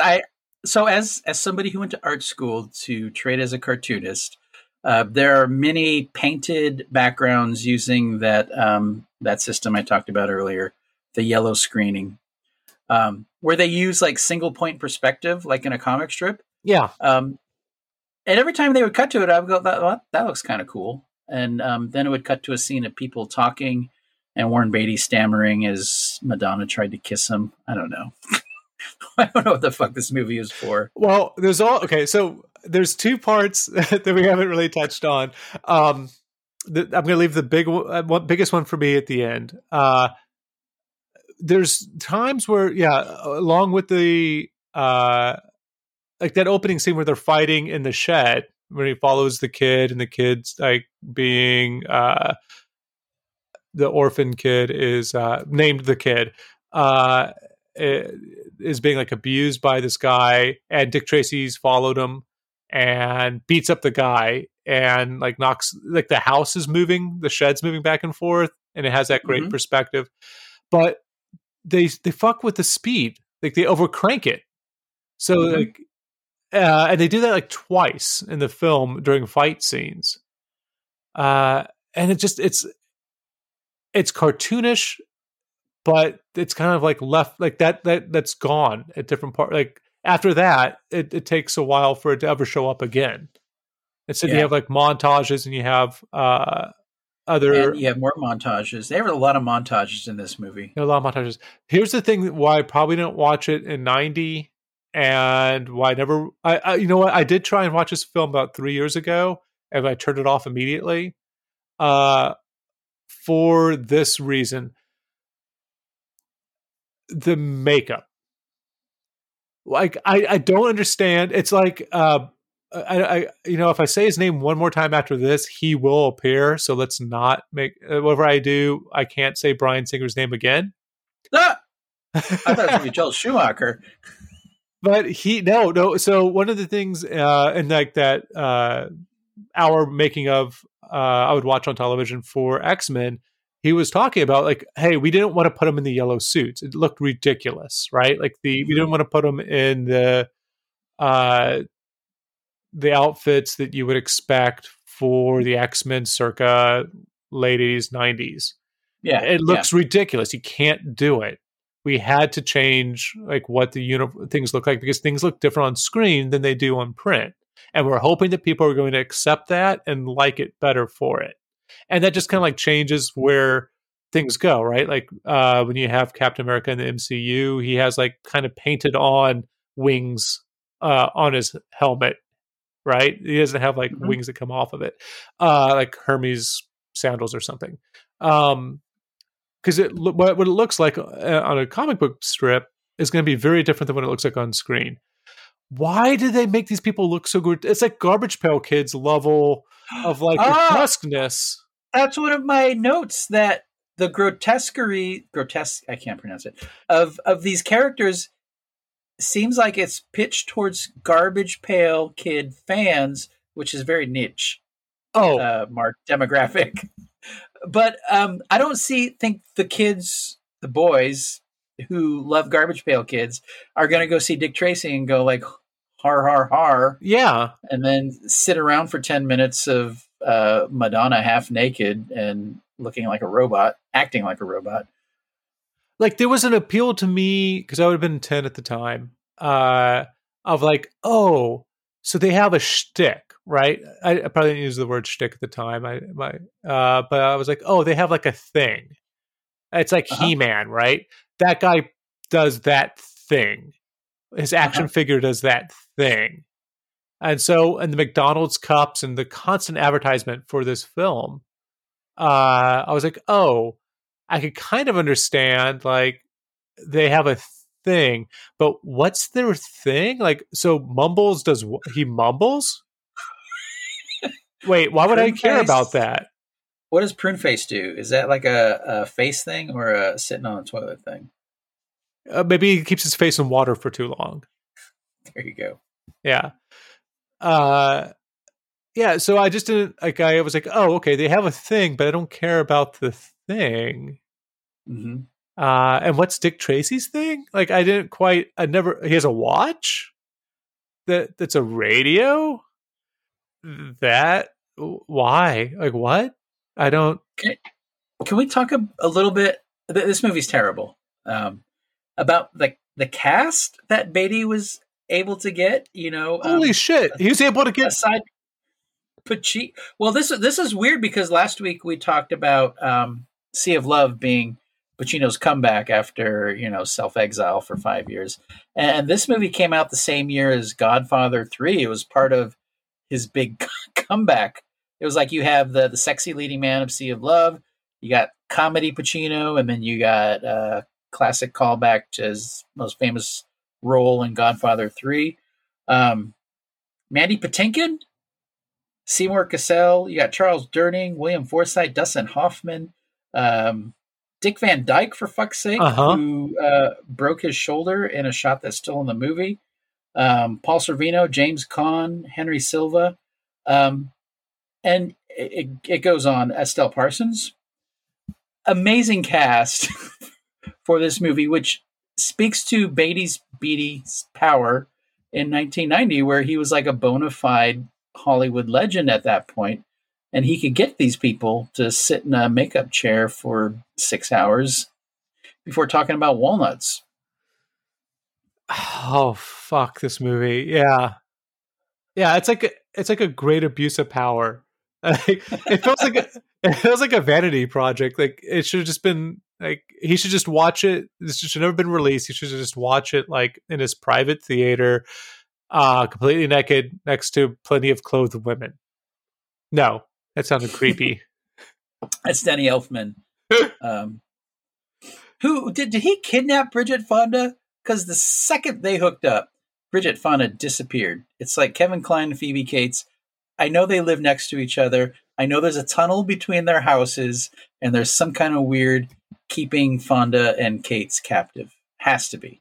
Anyway, that's our new podcast, The Good, the Pod, and the Conspiracy. Coming next season. Yeah, Truth Social. Follow us on Telegraph. Yeah, I guess the other thing is it like if you take like the worst elements of Sin City in that perspective, like you were talking about earlier, it is this like they use it in this film. What do you mean? Like the forced perspective and the single point, like it feels, and which Ang Lee's Hulk. I need to go back and watch it, but I bet it feels better than this. Like people are still trying to figure out, I guess, where to draw the line between the comic book and the movie.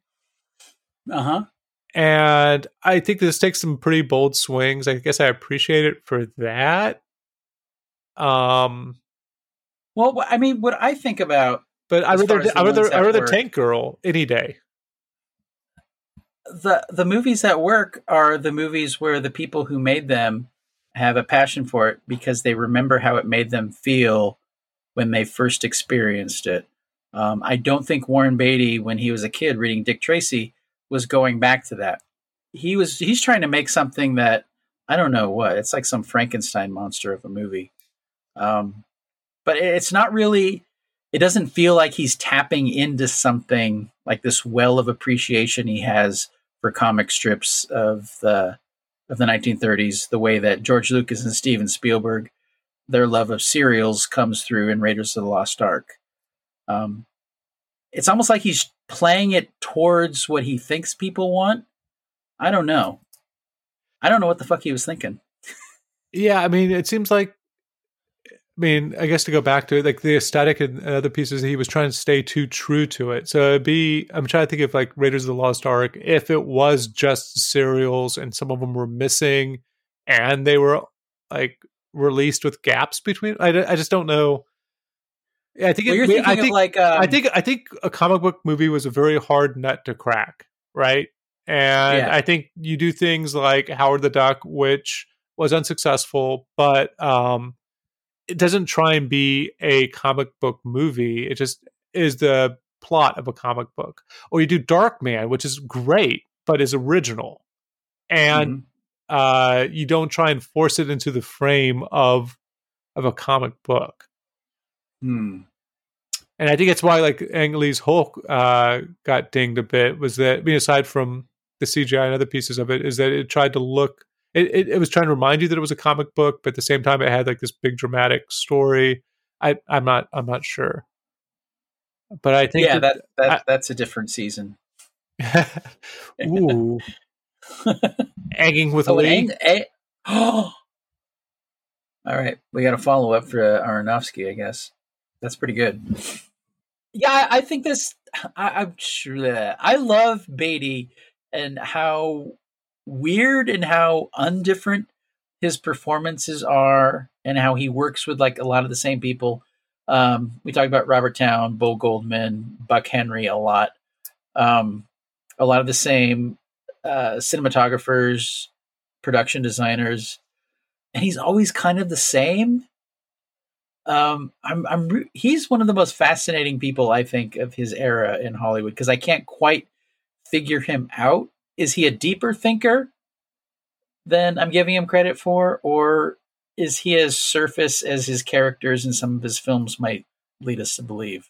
Yeah, I think that I mean, in interviews, he doesn't come off as extremely perceptive, just from what I've seen. Um, but I wonder. I mean, but that's all. That could also be a persona, right? And so, Oh yeah, it's his public persona for sure. and so I don't know what he's like behind closed doors, and I don't know how persuasive he is or visionary he is in meetings with people. Well, we know he's fairly persuasive when it comes to the ladies. Up to Annette Bening, he was probably the most famous ladies' man of his generation, wasn't he? I mean, that's what Shampoo plays off a little bit by having two of his exes in it, right? Yeah. And he doesn't cross the. I mean, by the time of Bulworth, he crosses what I think of as like the Clint Eastwood threshold, where like you're like, oh no, you're far too old for that character or for that woman to like you. Like Halle Berry should not be interested in him in the least. No. Yeah.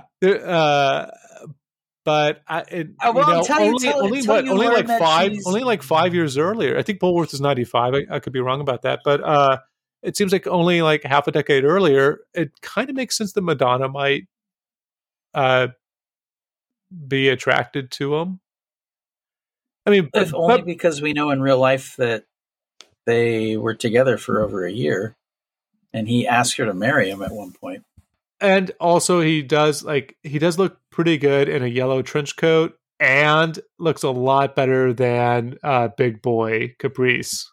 Yes. It's a total classic dick move to make a movie, and anybody famous around you just put in pounds of makeup and make him look like shit. So no matter what guy is in this movie, they're like, yeah, I'll sign up. That sounds great. You're going to be in makeup too, right, Beatty? And he's like, yeah, I'm gonna get the nose, sure. Oh, we tried it in pre-production. It didn't look good, so I'm going to go without makeup or any prosthetics anyway. Did they actually try the nose? Do you know? They did. Oh, they did. I would love to see some photos of it, but it didn't look good. Liam Neeson, a younger Liam Neeson, would have made a great natural Warren Beatty with his boxer's nose. A natural Warren Beatty or natural Dick Tracy? A natural Dick Tracy. Oh, got it. Okay. I think you said the other. But I don't think Clint Eastwood would be that badly cast.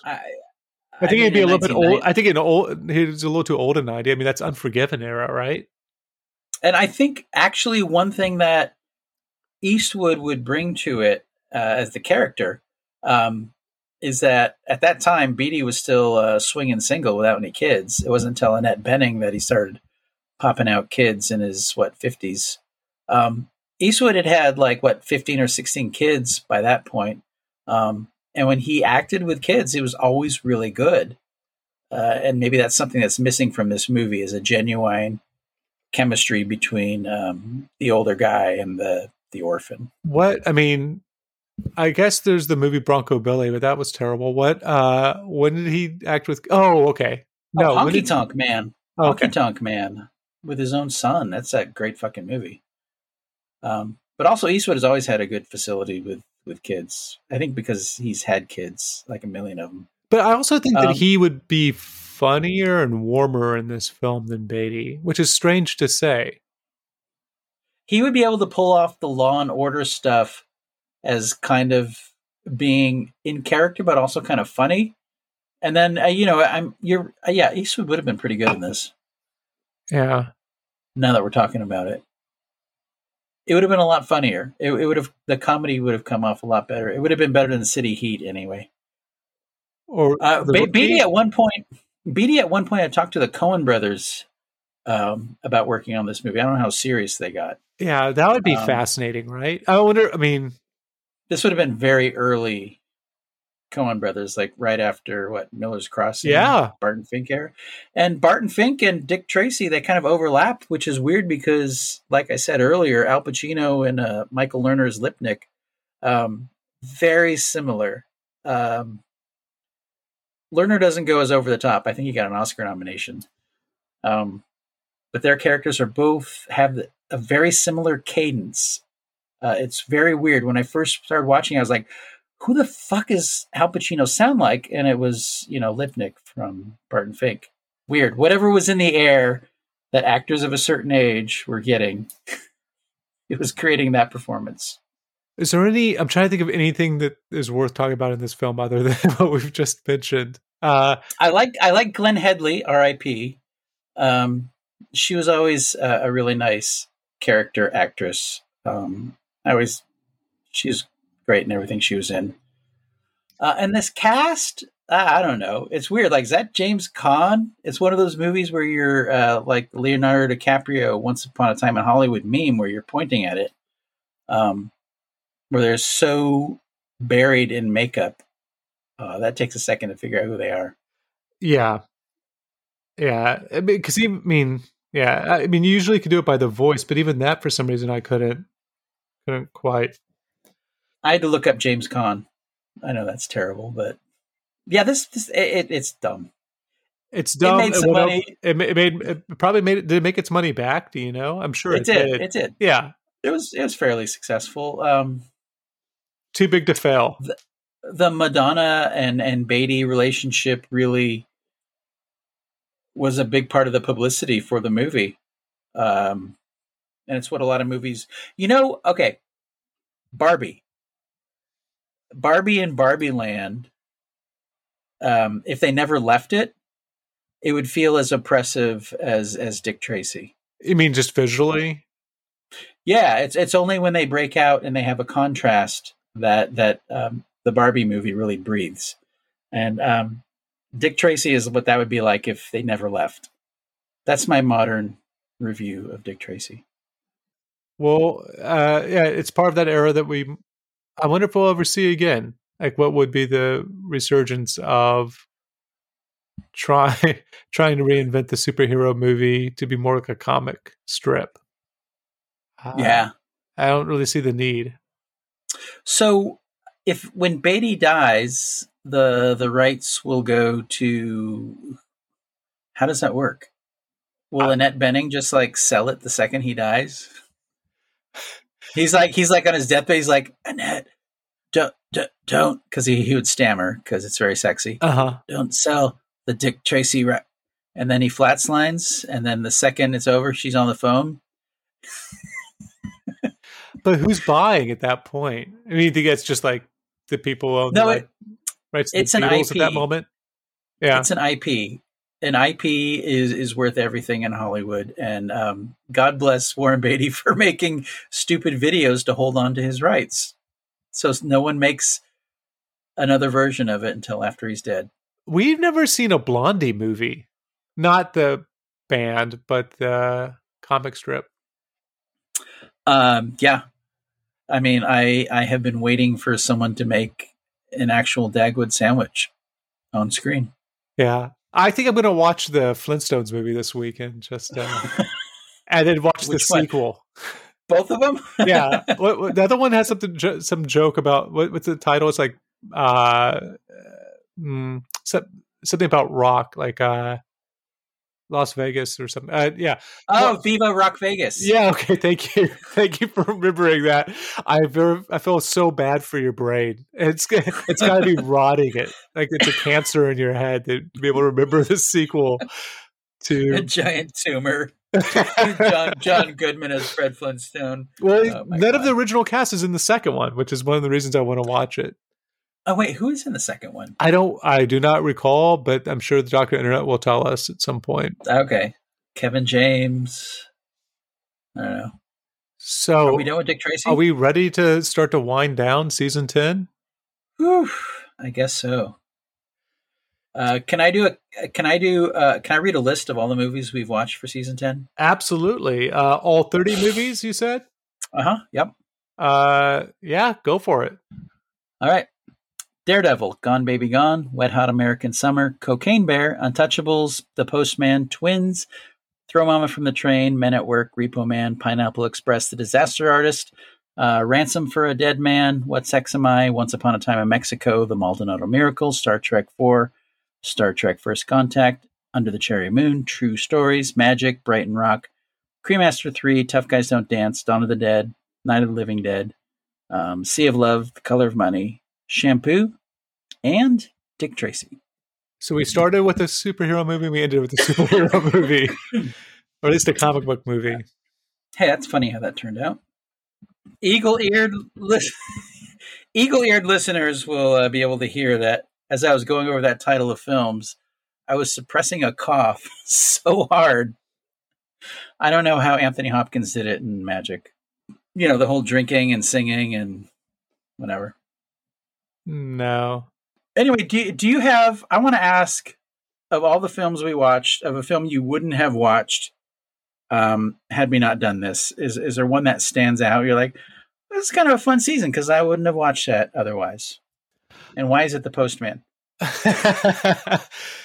I read The Postman for that episode. And that was a great episode. And I'm glad that I read that. I was surprised about 90s line dancing in The Postman, along with a number of other things. I think one of the big surprises or reveals for me this season was Lee Grant. Because me too. I was going to say the same thing. While I wouldn't know her name, I would kind of know her face from things. And it was great to learn her, unfortunately, tragic story of being blacklisted. I enjoyed what Sex My Minutes tremendously. And yeah, it was great to watch things that she would pop up in since then as I watch films from the 60s, 70s, and 80s. Shampoo. Yeah, that was a fun episode with Charlie. And definitely that was the top of my list of her story. Always a pleasure to watch a Columbo, especially an early Columbo. The second pilot, and then What Sex Am I think was utterly fantastic, eye-opening. Yeah, it made it all worthwhile. Yeah, it was good to revisit some films that I'll watch on a drop of a dime, like Wet Hot American Summer and A Dawn of the Dead. Yeah, and then there was something like Brighton Rock, which I don't know if I'll ever watch again, but I really enjoyed it. And I'm glad I saw it, and it kind of is another puzzle piece to like the Richard Attenborough story. You had watched Magic a lot, but it was my first time watching it, and I'm very glad I did, and would definitely recommend it to other people. I think that it was a matter of the cover of the movie misleading me to what the nature of the film would be. Yeah, it was a fun season. Yeah, and there's some things that I won't forgive people for, like Cream Master.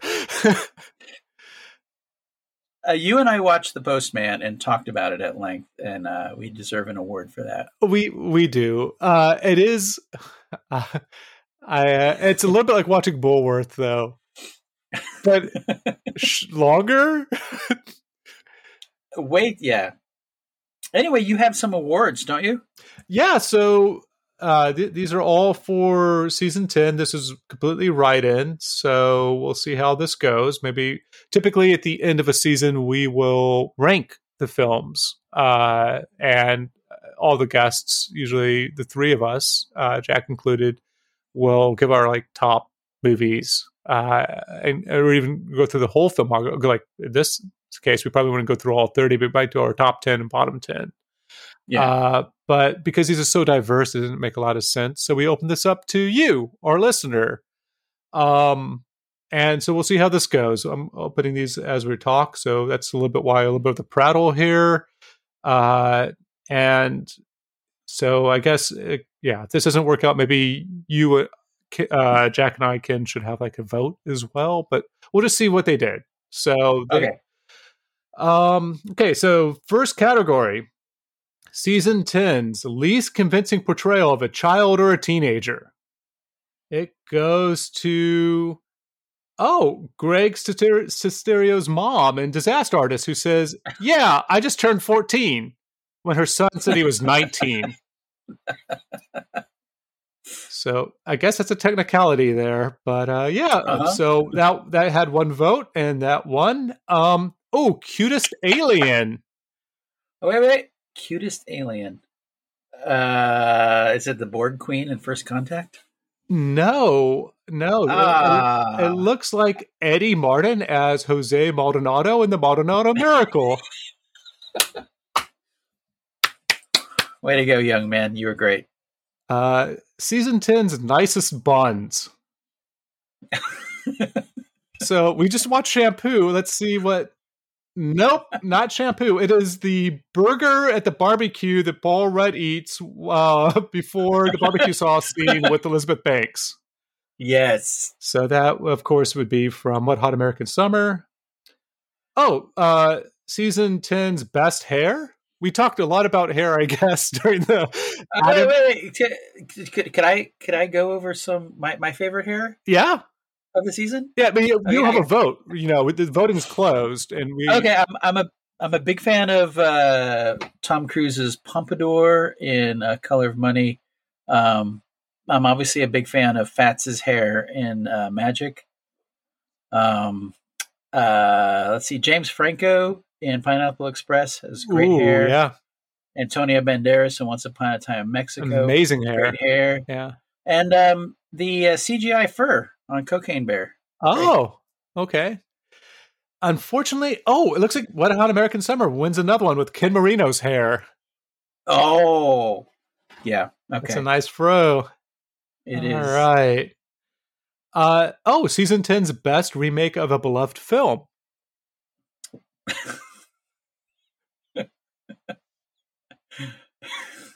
Okay. Goes to The Disaster Artist.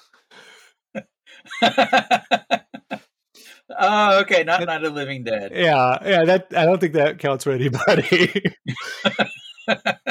This looks like the best vessel with nuclear leak. Best vessel with nuclear leak. Repo Man. Yeah. Won that. Repo Man. Yeah, of course. So season 10's most distracting forehead. Oh, wait. Let's see. Cocaine Bear, Robert De Niro and the Untouchables. Again, the Borg Queen, lover. Uh-huh. Is it the penis that the bee comes out of in Cremaster 3? Ooh, that's a foreskin. We're talking about forehead. Which the winner is, drumroll, Colin Farrell as Bullseye in Daredevil. I almost forgot we watched that. Best detective work in any film of season 10. It's got to be Peter Fonda in The Maldonado Miracle. He's like, wait a second, that Jesus statue didn't bleed real blood. But it did, so he's disqualified. It's going to be Harmony Baddeley as Ida Arnold in Brighton Beach. Ah, okay. Good Brighton one. Rock. No. Yeah. Yeah. Not Anne Margaret's husband in Magic. Best performance by a musician? I'm sorry. Best acting performance by a musician. I have to. You didn't watch The Color of Money, but Iggy Pop has a cameo where he loses in pool and pays Paul Newman some money. It's not that though. Oh, it's not? No. What is it? Who won? I thought it was going to be Goldie Hawn because she released that solo album, the country solo album, 1972. But it looks like, hey, it's Ruben Blades. He did everything. When I was looking back this season, the Maldonado Miracle is probably the slightest movie we watched. But I think about Peter Fonda hitting the bag all the time. And Ruben Blades and Mare Winningham were really sweet. I think about it more than a lot of the other movies that I had seen a million times before. So I give that movie a lot of credit. True. And he also gets double entry because he was and Once Upon a Time in Mexico. That's true. In that three-hander. Yeah, I guess it would have beat out Tom Petty as well. O'Shea Jackson as well as Tom Petty. Tom Petty as Tom Petty and the Postman. Yeah. Don't I know? Are you famous? I was, but now I run this dam. Gosh. Oh, I was just thinking about that fight scene at the end. It's so dramatic. Oh, brother. hey, season 10's hottest couple. Ooh. Whew. It's not the bee and the penis again, is it? You're obsessed. You got a bee in your penis, don't you? You could replace a bee in your bonnet. No, it is actually Tom and Judy in the Night of the Living Dead remake. Because they catch on fire inside the truck. Oh, that's good. Yeah. Well done. It's not Prince and Kristen Scott Thomas, the Cherry Moon, or Jerome Benton. Oh no, yeah, it would be Prince and his roommate. Yeah, Tricky. Yeah. Best edible recitation of Shakespeare. That just has to go to the postman. There's no. Oh.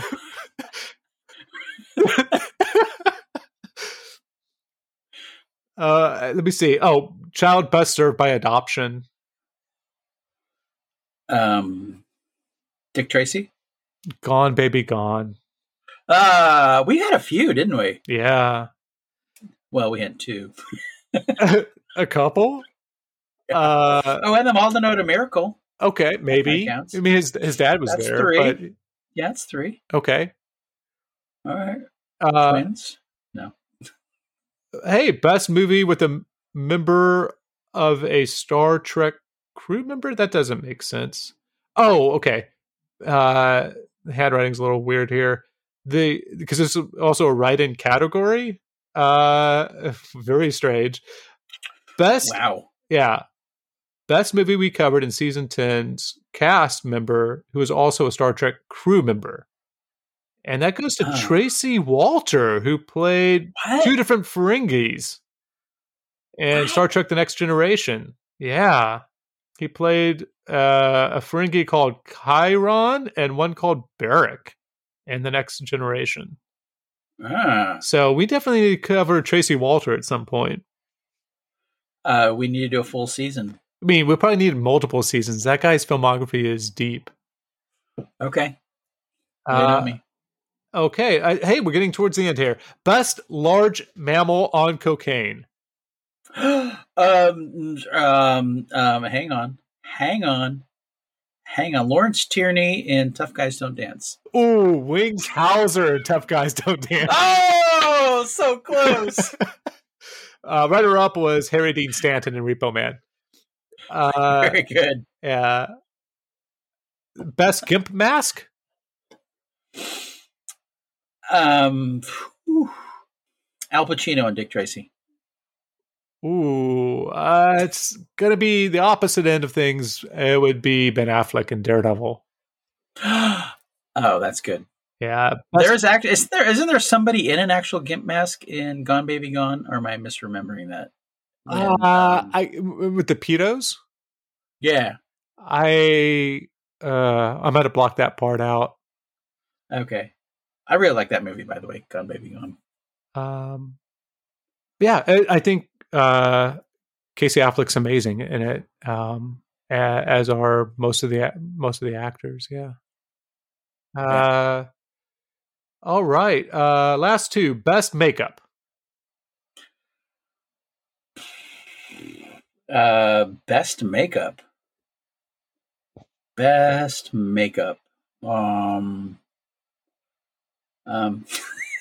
Is it the penis the bee comes out of in Cremaster 3? That's pretty good. You can't see Cremaster 3. Anybody listening, you're not going to get these jokes because you can't see it unless you go to a museum. That's the only way you can. I mean, we did it. And yeah, I mean, you should as well. I mean, that's what museums are there for, is to see bees. It was probably the only time Thomas, Jack, and I wore tuxedos at the same time is when we went and saw that. Well, and then when we were playing football that one time. Right before my wedding. Yes. Right? Yes. Uh-huh. Best makeup would be What Sucks Am I? Okay. That's actually a good one. Yeah. And then best juvenile delinquent credited as kid. I'm not going to use the Cremaster 3 joke again. It's not Tom Cruise in Color of Money, is it? Ooh. That's a good guess. No, it looks like Aaron Holiday is as the credited kid in Cocaine Bear. Oh, okay. He's the one of the three thugs who gets his ass kicked by O'Shea Jackson. And has the flashbacks and with his dead friends going to California. Ice Cube Jr., that's right. Yeah. That was great. Was that the last one? Yeah. So thank you for writing in some of those categories and providing quality responses to all of them. Okay, so I have a few side hustle, because we call this season Side Hustle. I have a few side hustle questions for these. We have 30 movies, so presumably 15 directors / writers. Ooh, actually, a few more than that, because we Prince and we doubled up. Yeah, like the Star Trek and the Frank. Right. Yeah. Of all of these people that we covered, which one coming out of the airport would you most like to have as your Uber / Lyft driver home? Oh boy! Wait. So, okay, we have to stick with the creator, right? Like I can't. Yeah. Okay. So we got Affleck, Elizabeth Banks, Costner, DeVito, Estevez, Franco, etc., etc. I have the list right in front of me. I don't know if you do. I don't have it right in front of me, but I have one of those terrible memories. So, okay. Can I have Richard Attenborough, but like at 25? Oh, that'd be awesome. Yeah. I'm going to pick David Byrne. Ooh. True Stories. Okay. Yeah, he's a good driver. He's got that rubber wheel. He's kind of like he's a local guide. Who, if you were going to find a perfect one-of-a-kind gift for your loved one on Etsy,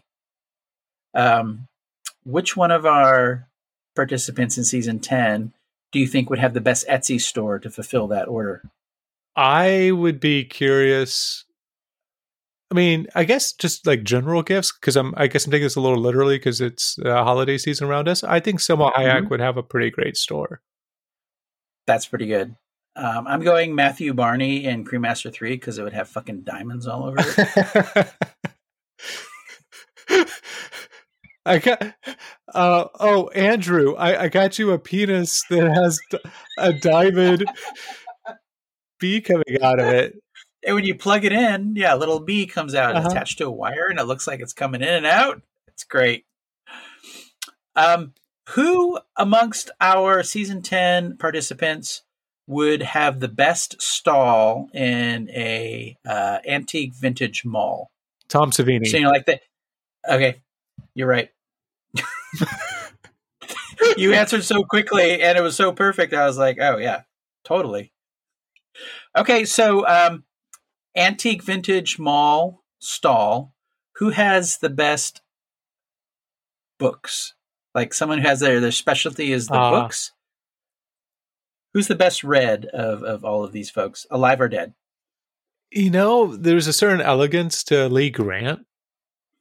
Ooh, I like that. I think that she would have a large array of quality books. I would probably go Attenborough or Richard Price. I think the Dicks. And I'm probably completely wrong about this. And if I was a larger person in the media or something, I would check what I'm about to say. But I'm kind of a small person, small fry, so I'm going to punch up and just say I think Warren Beatty's library probably looks like a bunch of Cliff Note books. Like Brad Pitt in Seven. Exactly. Aw, sorry, Warren Beatty, if you're listening. I still love you, buddy. Yeah. He did like an immense amount of research for Reds. Like went to the archives, and so it's probably unfounded, but maybe not. Yeah. And Yeah, James Franco, but he's canceled. So if anybody was going to knock on your door and say if you needed help mowing your yard, lawn, backyard, whatever, which amongst our participants would be the most likely and the best at doing it? Who who would be the best person to mow my backyard? I don't have a backyard, man. Okay, pretend you did. Oh, okay. So I'm going to pretend like I have a backyard. I mean, shit. I mean, I think like Savini would be up to pranks. I think, I mean, some of them just seem so old. I'd be afraid. I'm gonna go with that. I'm gonna go with Estevez. You think it's not the name. It's because he seems like the one that would do it the quickest and most efficiently. Do you think he would be like he would have his head down and he would be really focused on doing a good job? I do. Yeah. Okay. Who amongst our participants would be the one most likely to sell you off market drugs? Oh, I mean, it would seem like I'm going to go alive or dead. Oh, off market. I mean, I think potentially Ben Affleck. I could see him. You're saying like designer drugs, like cutting edge stuff, or like like alternative pharmaceuticals, like tinctures and. Mm-hmm. Okay, no, both. Okay. Who amongst us would be an influencer on social media selling like protein drinks? Okay. Other kind of lifestyle shit. Who is the most lifestyle shit person, alive or dead, canceled or uncanceled? Oh fuck, I don't know. Maybe that if you were scrolling through the Instagram and I saw it, if I saw like, oh well, if I saw Selma Hayek slinging shit, I wouldn't be surprised. But she doesn't need it. But still, like she's just. I'm gonna go Norman Mailer just because if I was scrolling, I would stop and go like, "What the fuck is he selling?" It's like a plug-in car lighter. Wait? You think Norman Mailer would be like an Orson Welles? Totally, yeah, 100%. You plug it in, and then you plug in your car lighter. It goes right into your outlet. That way, you can have car lighter lighting in your home. I swear by this. Sometimes I'm sitting at home, sitting on the couch. I say, like, I feel like I want a cigarette, like I'm driving a car. I plug it in. There you go. Yeah, Norman Mailer. Yeah, you've definitely sold me on this idea of Norman Mailer being an influencer in my scroll. Good. If I've done one thing today, it's that. Okay, so last one out of everybody we've covered, who would have the worst OnlyFans account? Worst. I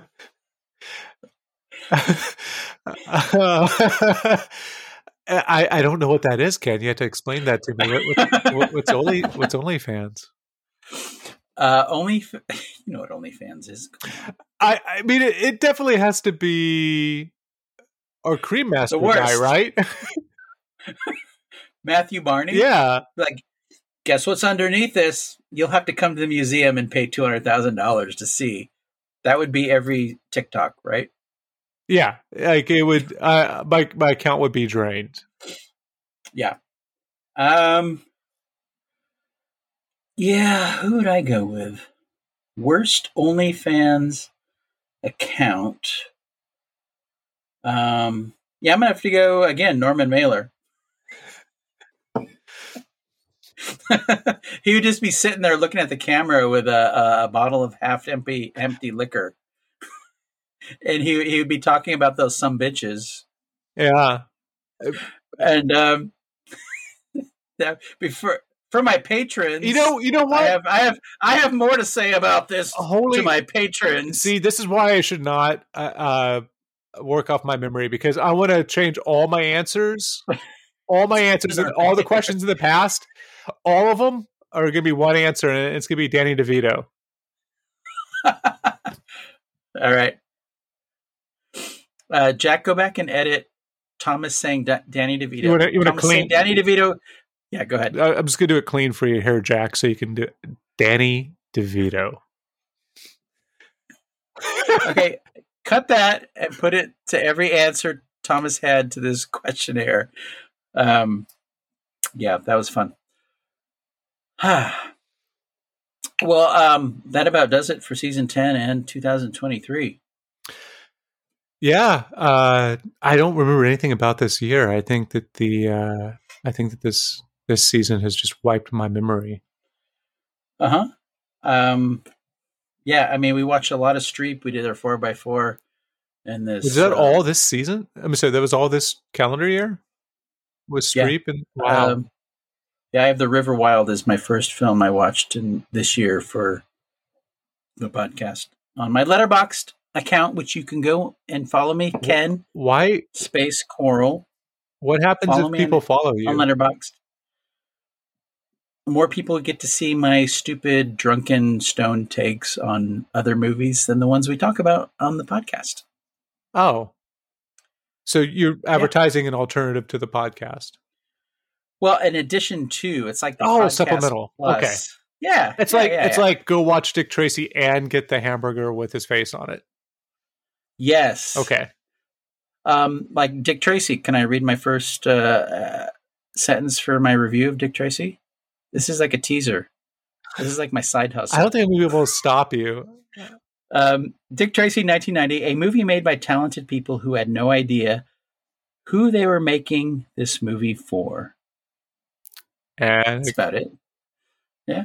Yeah. So I guess if that's tantalizing, if that's that's a strong lead. Not really. And I get into some Madonna shit later on. It's fine. I'm not that nice. Yeah, I guess. Thomas, what are we doing for season 11? Season 11, 1-1. We are going to do Aronofsky.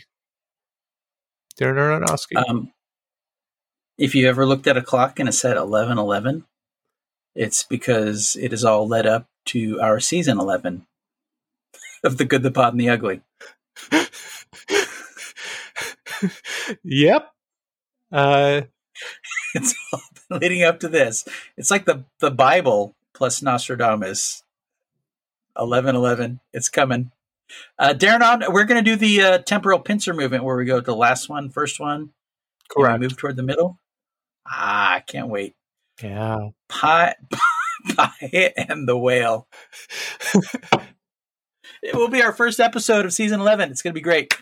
That sounds like one of those early aughts art film, like Pie and the Whale. Yeah, the Pie and the Whale. It's probably about some professor at a liberal arts school, some disenfranchised kid. They meet up. Noah Baumbach is the writer-director. Jack wants to beat him up because of it. Yeah. So, yeah, stick around. Don't die. And in 2024, you'll start to hear some takes on one of the creator of some of the best and worst films I've ever seen in theaters. He has a temporal pincer movement as a director, if you think about it. If you go from good to bad, he's got it all. Yeah, I mean, I think he swings, not like sexually, but like he swings big, like, and yeah, sometimes that really whiffs, like it comes back and hits him in the head, knocks him out. It's like wearing a scarf in a very strong wind. Yeah, he is well known for wearing scarves. Look it up on Google. The joke will be funnier. Thomas, thank you for being here and doing this. I really appreciate it. And I appreciate our listeners and Weird AI for the last. This is the last of this theme song, right? We're going to have a new one next season.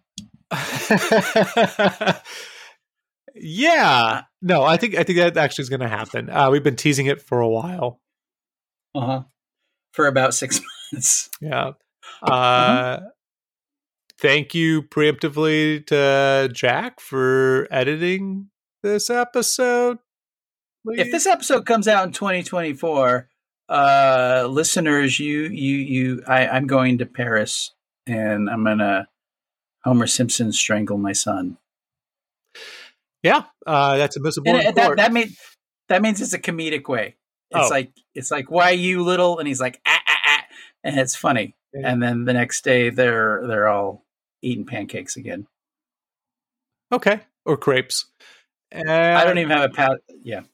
All right. Well, you know what? We should really come up with a way, maybe as we enter into the teens, to end the show. Oh, like a send-off. Yeah, or like something we always say, or I don't know. That's a good idea. Can we try a different one for the next season, and then when one works, we'll just use it? No. If it works, we're definitely going to abandon it. All right. You want to try one right now? No, I'm just thinking one question. When do we eat? When do we eat? All right. When do we eat? As well, to quote Dustin Hoffman in Dick Tracy, to you, our listeners, so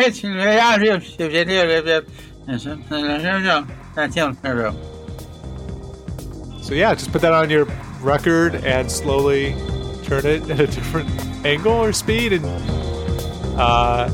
be well. And then.